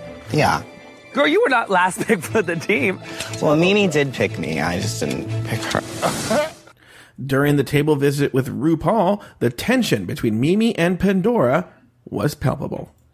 There's definitely some differences in our styles, which has been interesting, especially while painting each other's faces. Specifically what? Specifically not giving me, clown lips. Why do you think the universe has paired you two together? I'm glutton for punishment. During the photo shoots, the girls had seemingly put their troubles behind them. But on Elimination Day, Pandora seemed withdrawn and Mimi was bothered by the tension.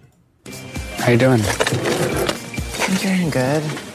No, I just want to talk to you because I'm sensing resistance. My resistance was just thinking they were going to hold past things against you because your exit on the show wasn't Girl, I know. Controversial. I know. So I just didn't want that associated with you.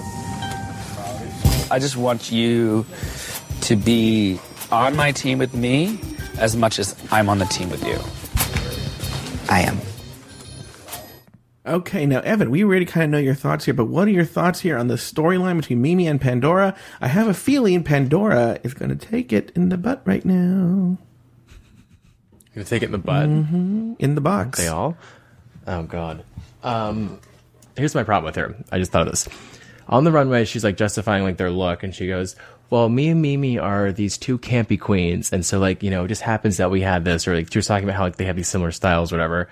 And so for her to say, oh, we're these two campy queens, and then say that she can't work with her, or that, you know, like she was so unwilling to acknowledge that they both have something in common. I think she was so afraid of being associated with someone like Mimi, who no one else, apparently like watching Untucked, they didn't feel like Mimi deserved to be there, and maybe she felt like that made her seem inferior.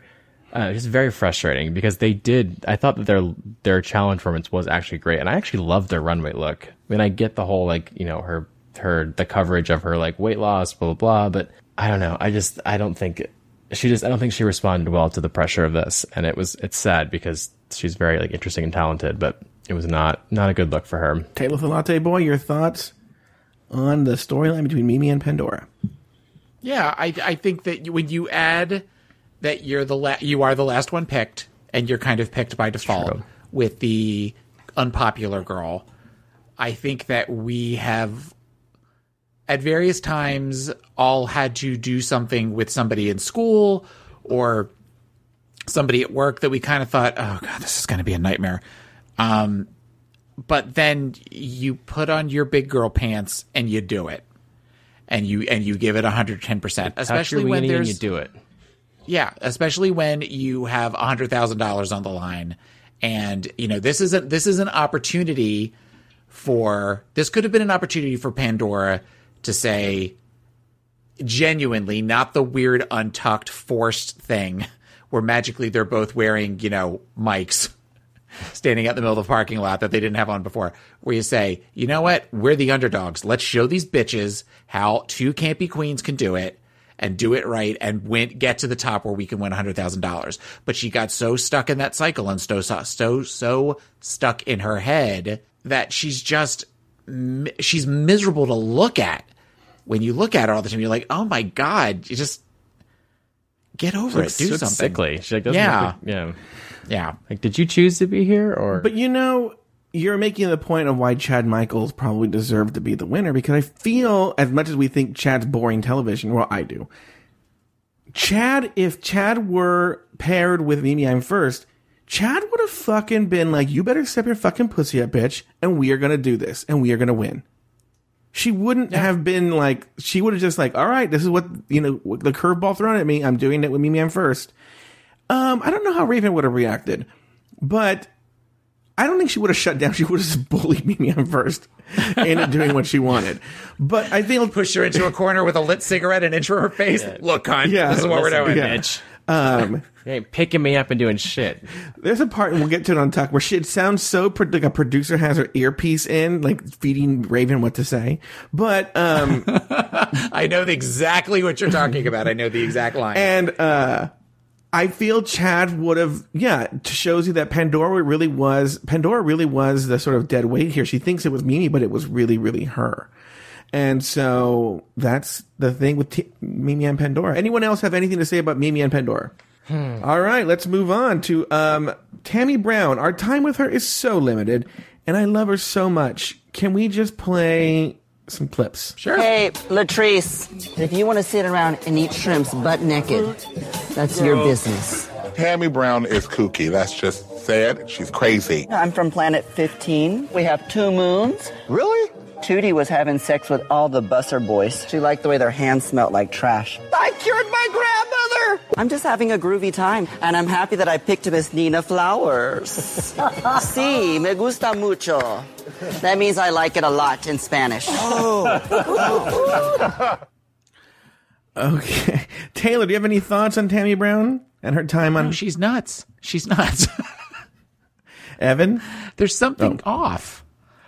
There's something off, but like, I cured my grandmother is so like, maybe because I was just with my grandma this weekend, I like imagining me like curing her macular degeneration.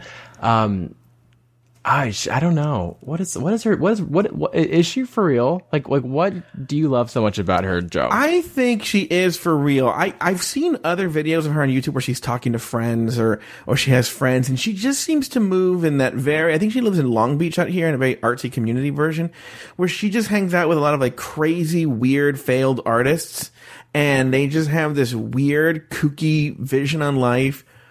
And in a weird way that I think she sees the world for what it really is and just laughs at it. But I do think, look, I don't think she's 100% all there, but I almost wonder if her reality is probably more the reality than really what we all believe. Does that make sense? She does seem to have a sense to find a sense of humor in all of it. And so I think there's something refreshing about it. Do we know, does she have a day job aside from drag? I don't know what it is. I feel like she's talked about it at some point, but I don't know what it is. Curious to hear that. All right. So now it's time for the looks. We're going to turn it over for the last time for a while to Taylor the Latte Boy. Okay. So, do both of you have the looks open? I have the looks open, Taylor. Okay. I do as well. All right. So, the first look that I have in my list is actually, we're just going to go individually, even though they were paired. The first look is Manila Luzon, who was Tinky Winky in a Teletubbies inspired outfit with an iPad on her stomach, showing her latest video, Hot Couture. I love the idea of her and Latrice as Teletubbies. Thought it was a very cute look. I'd give the looks as a whole, I would give the idea a toot. We'll get to the boot later. But how about you, Evan? What do you think? Conceptually, I thought it was great. I love that she literally... Are they allowed to have iPads? I don't know where she got that from or how they okayed that. Oh, that's a good point. Yeah. Like, because they can't... Well, I guess they don't have internet. It doesn't. I was going to say they don't have internet because a lot of them talk about how they bring porn. So that probably is how they watch it. And I'm just now realizing why Tammy Brown says, "Come on, Teletubby, teleport us to Mars," because she's probably looking at them. And You're just figuring that out now. But I mean, Tammy Brown says the most absurd things anyway. I wouldn't have surprised me anyway. No, I think it's very. I think Manila definitely executes it a little better, but no, she looks good. What's the Joe? What do you think? Toot. Oh yeah, toot. Sorry, that's okay. A teletoot. All right. So next we have Jujubee, who is doing. I guess they are doing an ode to Chicago at this point, and she definitely has kind of the 30s mall thing with the fascinator in her hair, and I love her face and her hair and the fascinator. The outfit, to me, the red stockings, I don't get. I from the neck up, she's a toot. From the neck down, she's a from the waist down, she's a boot. I like the top, the bra kind of sticking through. But Joe, what do you think? Toot or boot? Boot. All right, Evan. Yeah, I think it's a boot. It's not. I agree. It's the color of the leggings are distracting. She looks great. Like, her face is beautiful, but it's very kind of pedestrian at this point. Ooh, pedestrian. Speaking of pedestrian, we have Alexis Mateo doing her best 80s mall queen realness. She's wearing kind of a t-shirt dress with big flare-ups on the side and a bunch of her pictures of her face that have been bedazzled. And she's got a crazy bump it updo. That being said, I like this look. I like how it looks, and I would give it a toot. Evan, what do you think? I give it a toot as well. I think she, again, I'm saying like kind of tacky drag. Like, what's tackier than having a dress with like your name, like your face, like picture all over it? I think her hair is kind of obnoxiously wonderful, and yeah, no, this is like what I expect of her, and I like it. Yeah, a bedazzled picture of your face. Yeah, don't forget that. Okay, so you're a toot as well. Big old toot. All right. Joe? I've been trying. I want to do this thing where I only say one word, but like the makeup's really harsh. Like, look at the middle of her chest and like, ugh. Oh wow! Wait. And her nose. Yeah. Boot. Okay, but part of that could be this weird pink lighting too. Look, that's not my problem. It's a boot. Okay. All right. Okay. Yeah. Because a lot of their makeups, especially with shading and stuff, is well. I almost wonder to go back. I wonder if Ruju, because they're supposed to be like twins, right, or something like that, or like. Yeah. I forget the name of the theme. They're supposed to show their synergy. Yeah, and Jujubee has like Raven's nose contour. Okay. Oh, she does. Let me go back. Oh, yeah. You're right. Okay. Well, speaking of Raven, she is also doing her 30s gangster mall type look, and she is wearing all black with a platinum bob, for lack of a better word, with finger waves, and she looks fucking awesome. This is one of my favorite looks of the night, and I would definitely, she's very sexy in this, and I would give her a toot. How about you, Joe? Toot or boot? Toot.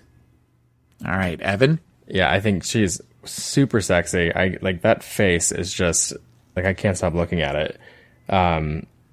Yeah, I mean, again, it's like a very, like, if you look at it, there's nothing like super intricate, or it's like rather probably very simple, but it's like coming on like Alexis like Mateo's like chest, like, which looks like a burn victim. Like her makeup skills are just so incredible. Like, you can't, I've never seen her look bad. This is good. All right. So next up we have Mimi I'm First. And Mimi I'm First is wearing a aqua and lime green thing that looks like it's made with like feather boas. She has it wrapped around her waist, and she has kind of big early 1980s Dolly Parton hair. Her lips almost in this look. Am I wrong? No, right. That's Evan. You know who Dolly Parton is? Yeah, she's like new, right? She was just featured on the new Kesha album. I can't wait to hear her new stuff. So she also is wearing a lot of lime green with feather boas, and I would agree. I love this color scheme. Anybody that's been a long time listener to the show knows that I am a huge fan of color, and especially bright neon-y colors. I agree that the Muppet around the waist definitely widens her, and if she had this significant weight loss, she would want to do something to kind of show that off, and she failed in that regards. So I am going to give this a boot, just because it's not doing her, this whole look is not doing her any favors. How about you, Evan? What do you think?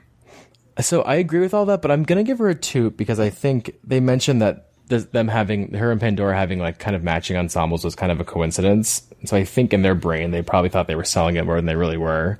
But I think for someone who like is like super campy, like, I kind of love the shoes. I love how it's very much like tacky Mae West, and I'm into it, but I understand the criticism, but I think she is giving her best here.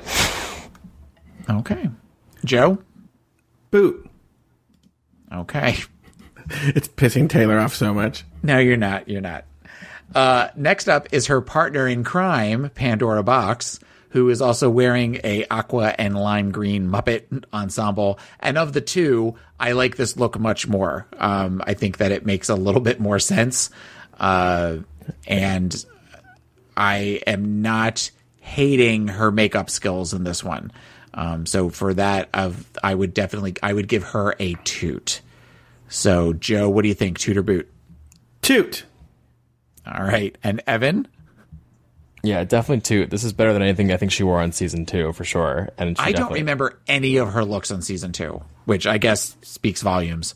Yeah, her season 2 looks were very Wet Seal or like Ann Taylor Loft like outlet. This was definitely, she, for someone who claims to be a very campy queen, like, this is the first time we're like, oh, you like, it makes sense, and she looks great. All right. So next up we have Chanel. And Chanel is wearing something gold, she's wearing a gold, almost scaly dress with a large, headdress that has feathers and has large, like, spikes coming out of it. Very, like, I kind of get a combination of something that would be very Asian inspired and also something very like Mayan or Incan with the looks with the gold and everything. It's very pageant queen to me. That would be the best way to describe it. And I don't know that I necessarily love it. So I'm going to say I'm going to give this look a boot. Evan, what do you think? Yeah, I don't I mean, I understand what this is. Again, this is very much like old school, like Vegas showgirl drag, and I appreciate that for what it is. I can't help but to look at this and think I'm looking at like Pheromones, like grandmother.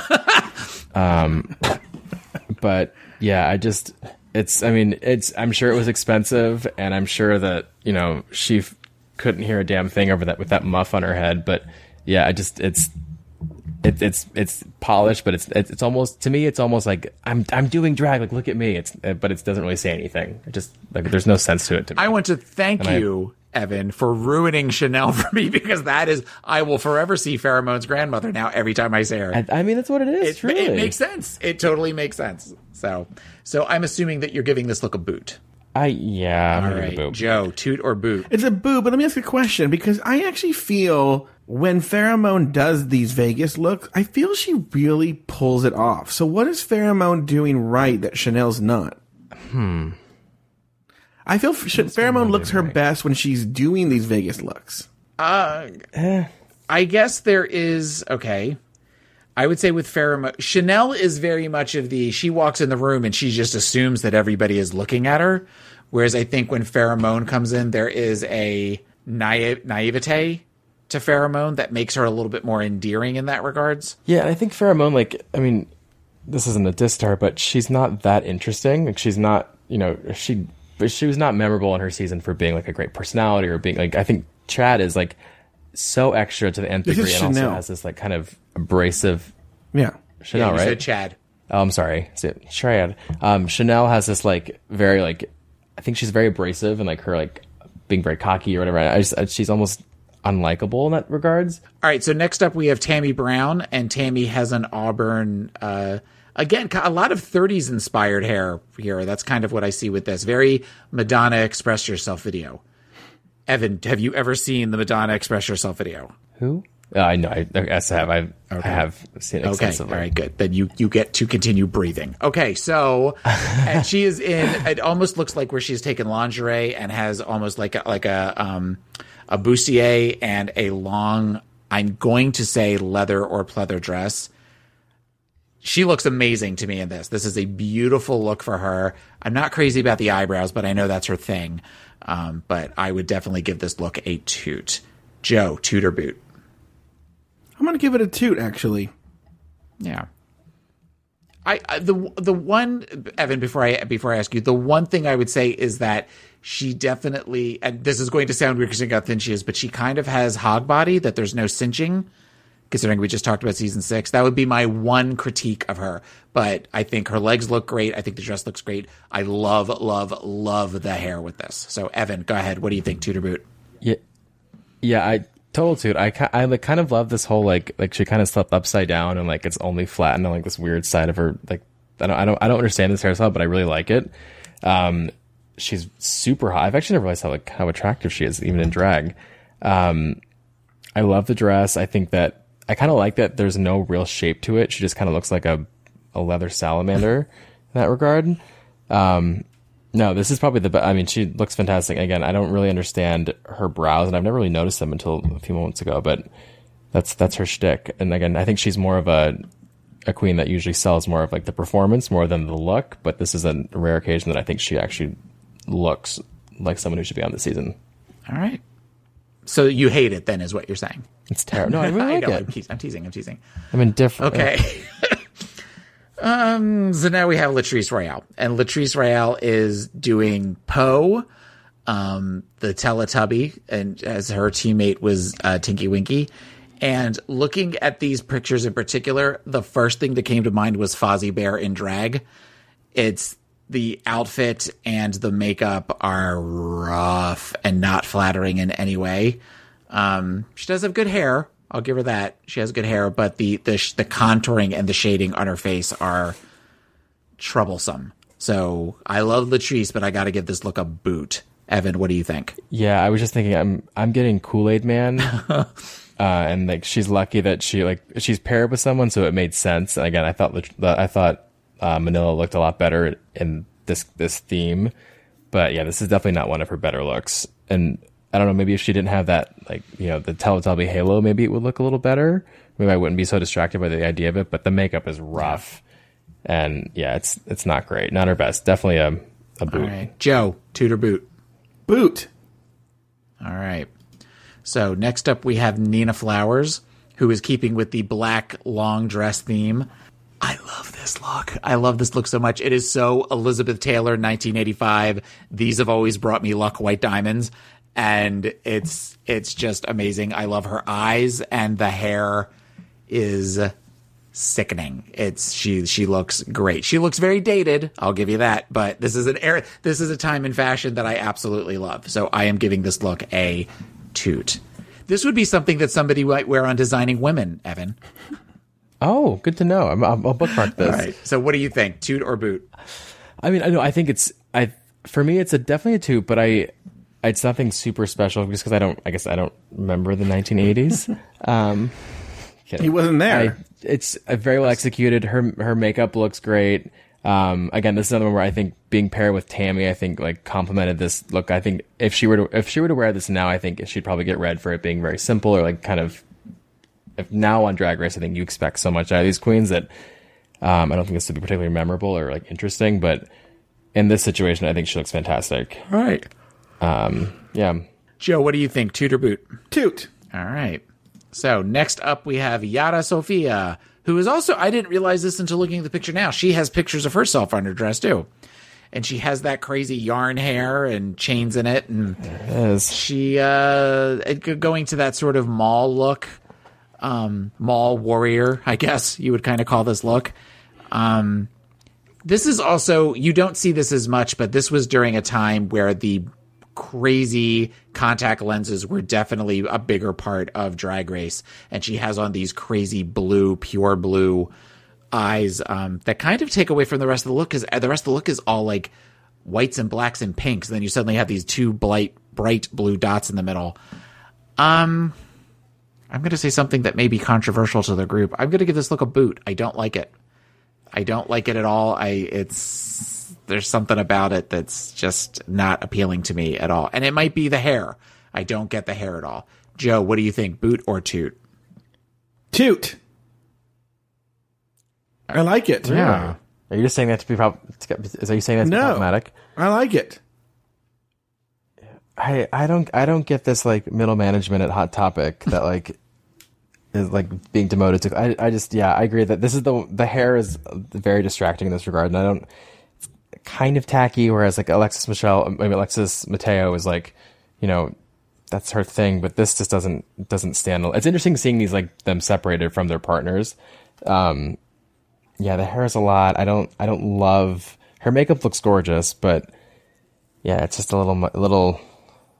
I don't know. Yeah. I'm not interested here. Yeah. All right, so next we have, finally we have Chad Michaels. And Chad came out in a peacock-inspired outfit with a shoulder plate that was all peacock feathers and having kind of like a peacock-inspired mohawk and one breast hanging out the side.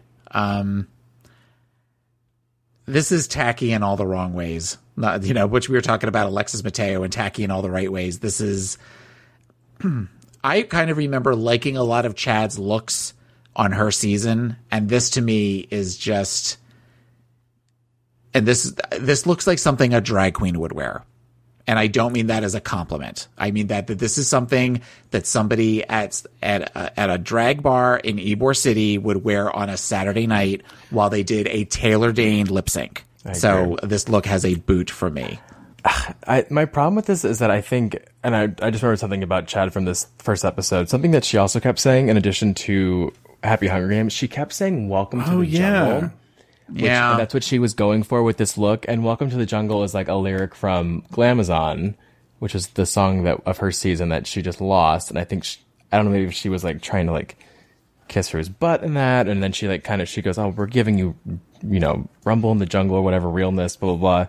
Yeah, it's super tacky. It's like, it's NBC Peacock's like, trashy aunt kind of thing on the side of her shoulder here. It's not good. It's not good at all. Evan. It's good. I don't hate. Okay, it was probably expensive, but it's not what I expect from Chad Michaels, and I'm surprised they didn't read them more because the judges were really impressed by it. I remember. Like they were floored by it, and the reason why they were in the bottom was because they didn't like their pictures, right? Mm-hmm. That's surprising to me. Evan, you do know that "Welcome to the Jungle" is also the name of another song, right? I do, yes. Wow. Because really when you tested. said "Welcome to the Jungle" is from RuPaul's song Glamazon, Joe and I both died a little bit inside. I need to preface that I do know that. Who sang "Welcome to the Jungle"? I actually don't know who sang it. Oh my god! Okay, look. Welcome to the jungle. We got fun and games. That era. It all is. Who actually is it? No. Who is it? Guns N' Roses. Guns N' Roses. Okay, let's see. Again, Guns N' Roses. That's all the same to me. Now, it's not all the same, but that's not a genre of music that I like particularly. Well, I don't like that music either. But okay. Sorry, bringing it down. I'm sorry. You're gonna give Taylor's to be an ignorant. Not trying to be an ignorant millennial here, but I'm trying to be honest. I know the song. I just don't. Taylor's blood pressure is through the roof right now. I know. I need to take my Losartan right now. It's been really nice knowing you guys. All right, back on the main stage, RuPaul explained how the lip syncs would work during All Stars. But when you return, the bottom two teams will be up for elimination. At that time, each team must choose the one queen that lip sync for both of your lives.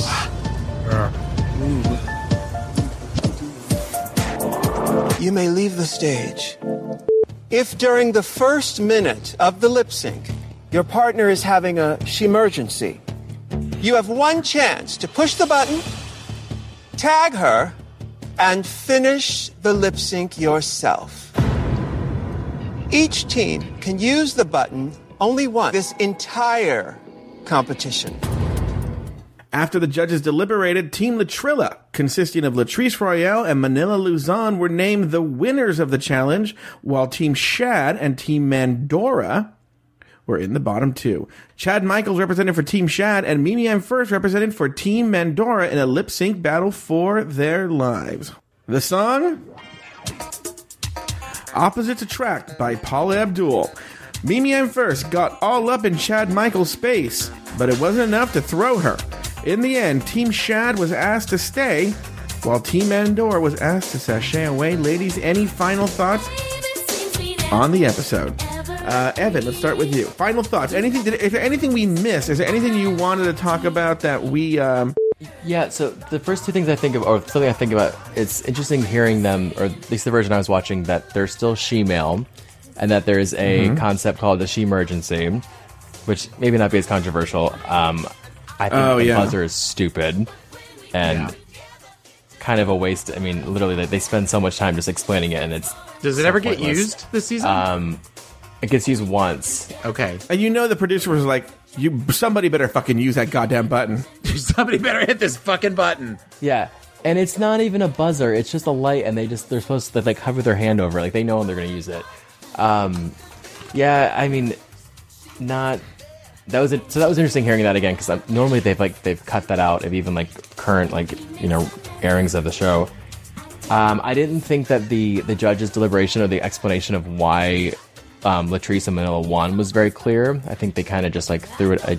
It wasn't super obvious. I would have liked to hear a little more critiques of their general looks.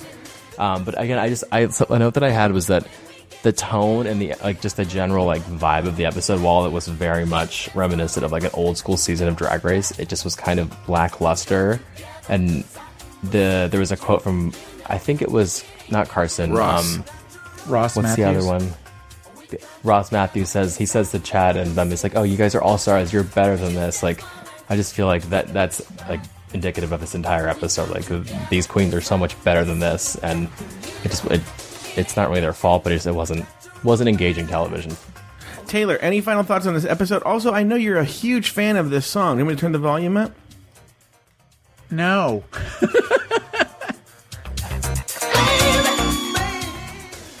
Why do you hate this song so much? It's just not one of her better songs, and I hated the video with the cat. So I wanted to have sex with the cat. One of you... Yes, I was trying to start before you actually said that because I knew that. Oh my. One of you described this episode as heavy. That was me. And was that you? Okay. And I would definitely say that probably, as much as I loved seeing all of these queens again, especially considering some of these queens we haven't seen since All Stars 1. So, at least regularly. So, there is kind of that returning to the early days of the show. You know, some of them, I mean, really, you haven't really seen it since 8. Joe is dancing for us right now. So, seen in 8 years. It's... There is definitely a heaviness to this. They were trying too hard, but much like if you watch season 1 of All Stars, or season 1 of RuPaul's Drag Race, and see how they worked out the kinks, I think we needed to have this season like this so that the kinks were worked out for the amazing All Stars 2 season that I think everybody here loved to hate. I remember just watching this and liking it, whereas I loved Does anybody hate All Stars? All Stars 2 is up there to me with season 6, the best season of RuPaul's Drag Race ever. Yeah, but I think that they Pokemon Trees probably hates it, but I was trying to remember the thing she says. She goes, "Oh, absolutely, wait. Absolutely, I do." I'm not. But I think that we needed to have this in order to get the great season that we did with season 2. I agree, and I think it's maybe as such like a big fan of the show and these queens who like you see how talented they are. This was necessary, but it just sucks that it came at the expense of them kind of being like, oh well, they're not going to come back again, you know, or it stinks for them. Not that this is the only thing they'll ever do, but it's unfortunate that so many great queens that are on this season, you know, had to be a part of this. They were kind of sacrificed to the All-Star gods. Would they ever? Like, you think they'd ever bring back anyone that was on All Stars 1? No, they've said that they would. They'd be open to it. Really? Interesting.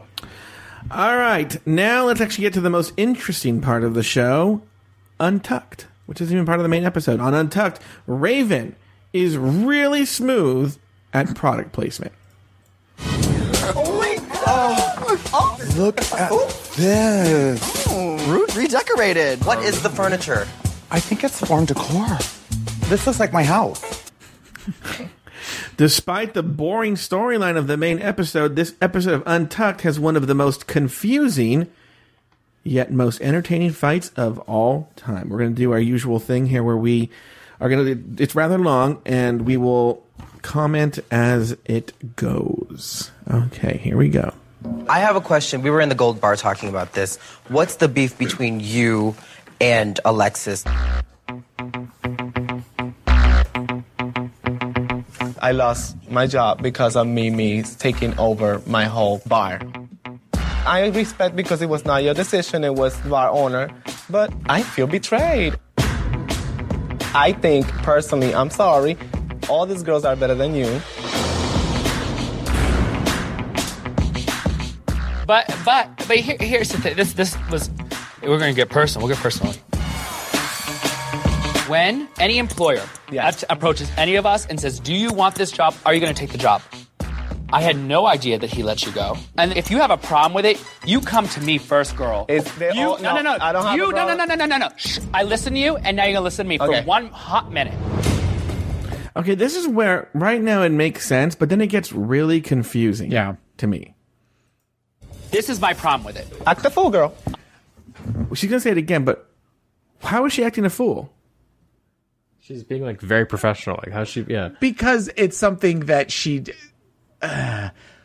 Alexis starts this out, as far as conflict goes, one, I don't think Alexis necessarily wanted to talk about it. It seems like in the beginning, she doesn't necessarily want to talk about it, and then it just kind of devolves.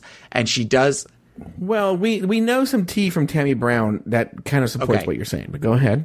She starts off, as far as when there is... I actually just talked with a client about this today. When you are in conflict with somebody, you don't make you statements. You make what we call I statements. So I feel hurt. I feel, what did she say? I feel betrayed. You know, you make statements where you're just talking about your own experience, not what you think the other person should be doing or whatever. The problem comes when then she then goes to, I think every other girl in here is more talented than you, or you don't deserve to be here, because that immediately is going to put Mimi on the defensive. Yeah, and it delegitimizes any like not rationality, but she has a right to be hurt. But then she just sounds like a upset child almost. You know what I mean? Like there's no debating that they deserve to be there. But So when you have a situation where Mimi does start off saying, "Look, if any of us are offered jobs, we're going to take them," and I had no idea, which is logical and makes sense. Alexis's response of "act the fool, girl, just go ahead and act the fool," is a way, and you see it on Mimi's face where she kind of is taken aback by it because it doesn't necessarily make sense. And Mimi really has no place to go from there, either than to shut up and stop talking about it, or to just, okay, then we're going into this, and it just evolves into a fight. Here. Act the fool.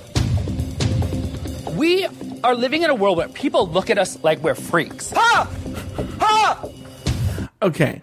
None of those statements have anything to do with what was just said. It makes no sense. Let Tammy finish. I'm acting. Why are we... I'm going to go back a little bit. You just want to hear Tammy go, huh, huh. We are living in a world where people look at us like we're freaks. Ha! Ha! I'm acting. Why are... Okay. So Tammy, according to Tammy Brown, she's the reason it seems so disjointed is she's actually talking to the producers, and the producers told her to act a certain way, like act surprised or something like that, and then that's when she went like,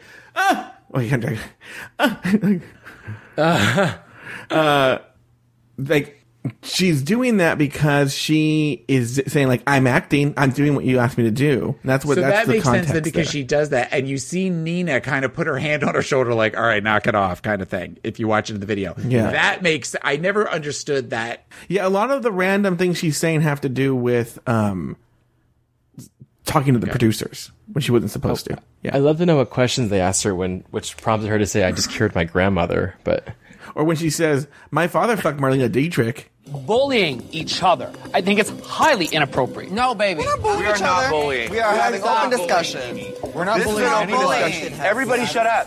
Fucking shenanigans. I did not sign up for this. Wait a minute, how do you not know what you're signing up for? You already did this, girl. Oh. Well, come on, Teletubby. Teleport us to Mars. What the fuck? See, like, nothing they're saying now, when you think about it, especially when you hear it, it makes no sense. It doesn't make any sense. But there's a fight. And I think that they had to cut it because the producers are involved in this fight. Is this bitch for real? I did not sign up for something. No. You started this shit. Change your costume, Mimi. Change your costume. Change it around. I was feeling like Mimi's kind of turned over a new leaf. And then guess who came back? The old Mimi. I just don't think it's appropriate to talk about shit that had nothing to do with anything that's happened here. Well, guess what, Mimi? We did. Mimi, I'm first. Mimi, I'm first was number 3 in the voting. I could not. First of all, number 3 in the voting. Yeah, you did. You telling me Evan Ayres was number 3 in the hosting? Evan Ayres? Leave it. Out of all Do 50 not attack bitches, my fans, bitch. Of the shit that I've seen, you don't have that many. Oh. So out of 50 motherfucking bitches that have been here, how did you manage that? Because they need someone to go home first. Well, that's mean to say. And you know what? This thing is motherfucking annoying. It's stupid. Thank you. And you know what? And there she goes That's not again. very nice. Whatever. You want it crazy. Well, you got it now. She's talking to a producer. She's talking to a producer. The statement, there she goes again. Does that mean that Mimi left another time? I don't know. She goes, there she goes, there she goes, there she leaves again. Or she said something like that at the very end of that last clip that makes it sound like she walked out one other time. She may have. My chances are fucked. She's about to fucking lip sync with me, so she needs to get her ass back here. If I was Mimi's partner and she walked out the door, I would have grabbed her by the back of her fucking head and yanked her and dragged her back into the lounge and sat her down in the chair and told her, you're not going anywhere until we get eliminated. You need to fucking get her in check. Because now is when you need to rise to the occasion because you're in control of this situation. That bitch is rabid. So this is All Stars, huh? This is All Stars. I was pissed, so I went outside to talk to Mimi. I think Mimi definitely overreacted, and I think she's messing with my chances to win this competition. Hey. So concerned. Hey. I wasn't gonna cry. Producers are making me come out here. Pull it the fuck together and get in there. Are we here to win? Yeah, bitch. So get in there, lip sync your ass off, and prove to them why you're here on All Stars. Who the fuck cares about that stupid drama? That's my point. That stuff has nothing to do with being a fierce queen, being an entertainer, being an all-star, being the champion, whatever. Fuck them. And you don't have a fucking choice because you're not fucking up my chances. It is what it is. So let's fucking do it. I'm just not letting them do this. I think Mimi heard what I was saying, but I don't know if she listened to what I said. Okay. All right. I think that she did hear what you said, and she did listen to what you said. And what she heard was that you have given up on her. That Pandora at this point is done. That whole... Yeah, you can't blame Mimi for feeling this way. Like she way gave up on her. So I mean, the one person that was supposed to be your teammate never came to her defense. Never said, "All right, everybody," and at least to what we've seen, everybody knock it off. This is, And just when she did go out for this moment where suddenly they both magically had microphones like taped to their chest, it was just this. Pretty much, the producers are making me come out here and tell you to put on your big girl panties and come in and lip sync. And which reminds me, how did Chad know that Chad was going to have to lip sync? Oh, I'm sure they talked about it in the show. Because Oh, they don't talk about it until they go out, and she says the two of you have to pick who it's going to be. And also, Chad doesn't technically know she's in the bottom two. Well, do you mean they interview them afterwards? No, of course they do. No, Chad says that in the lounge. Yeah, she says it in the lounge. She goes, "You need to go get that bitch back in here because she's about to lip sync against me, and she's going to send you home." Well, but it could be a part of it is that they already speculated who was in the bottom two. They do that they do that all the time. Like, we are probably in the bottom two, or these people are in the bottom two. I think Chad knew it, baby. Well, that concludes this week's episode of RuPaul's Drag Race. Join us next week and every week in this very special recap of RuPaul's Drag Race All-Stars Season 1. So, for Taylor the Latte Boy, Evan Ayres, and myself, sashay away until next week.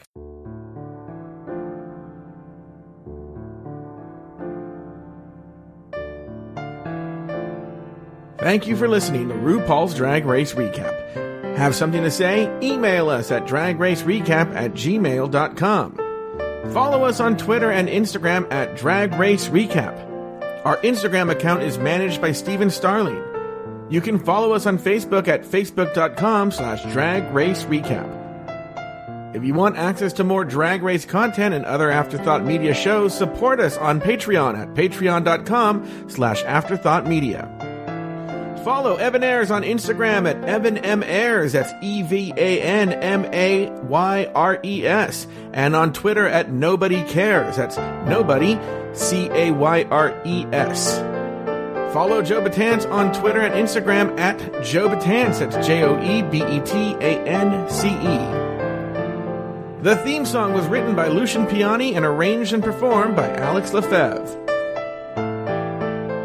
This has been an Afterthought Media podcast.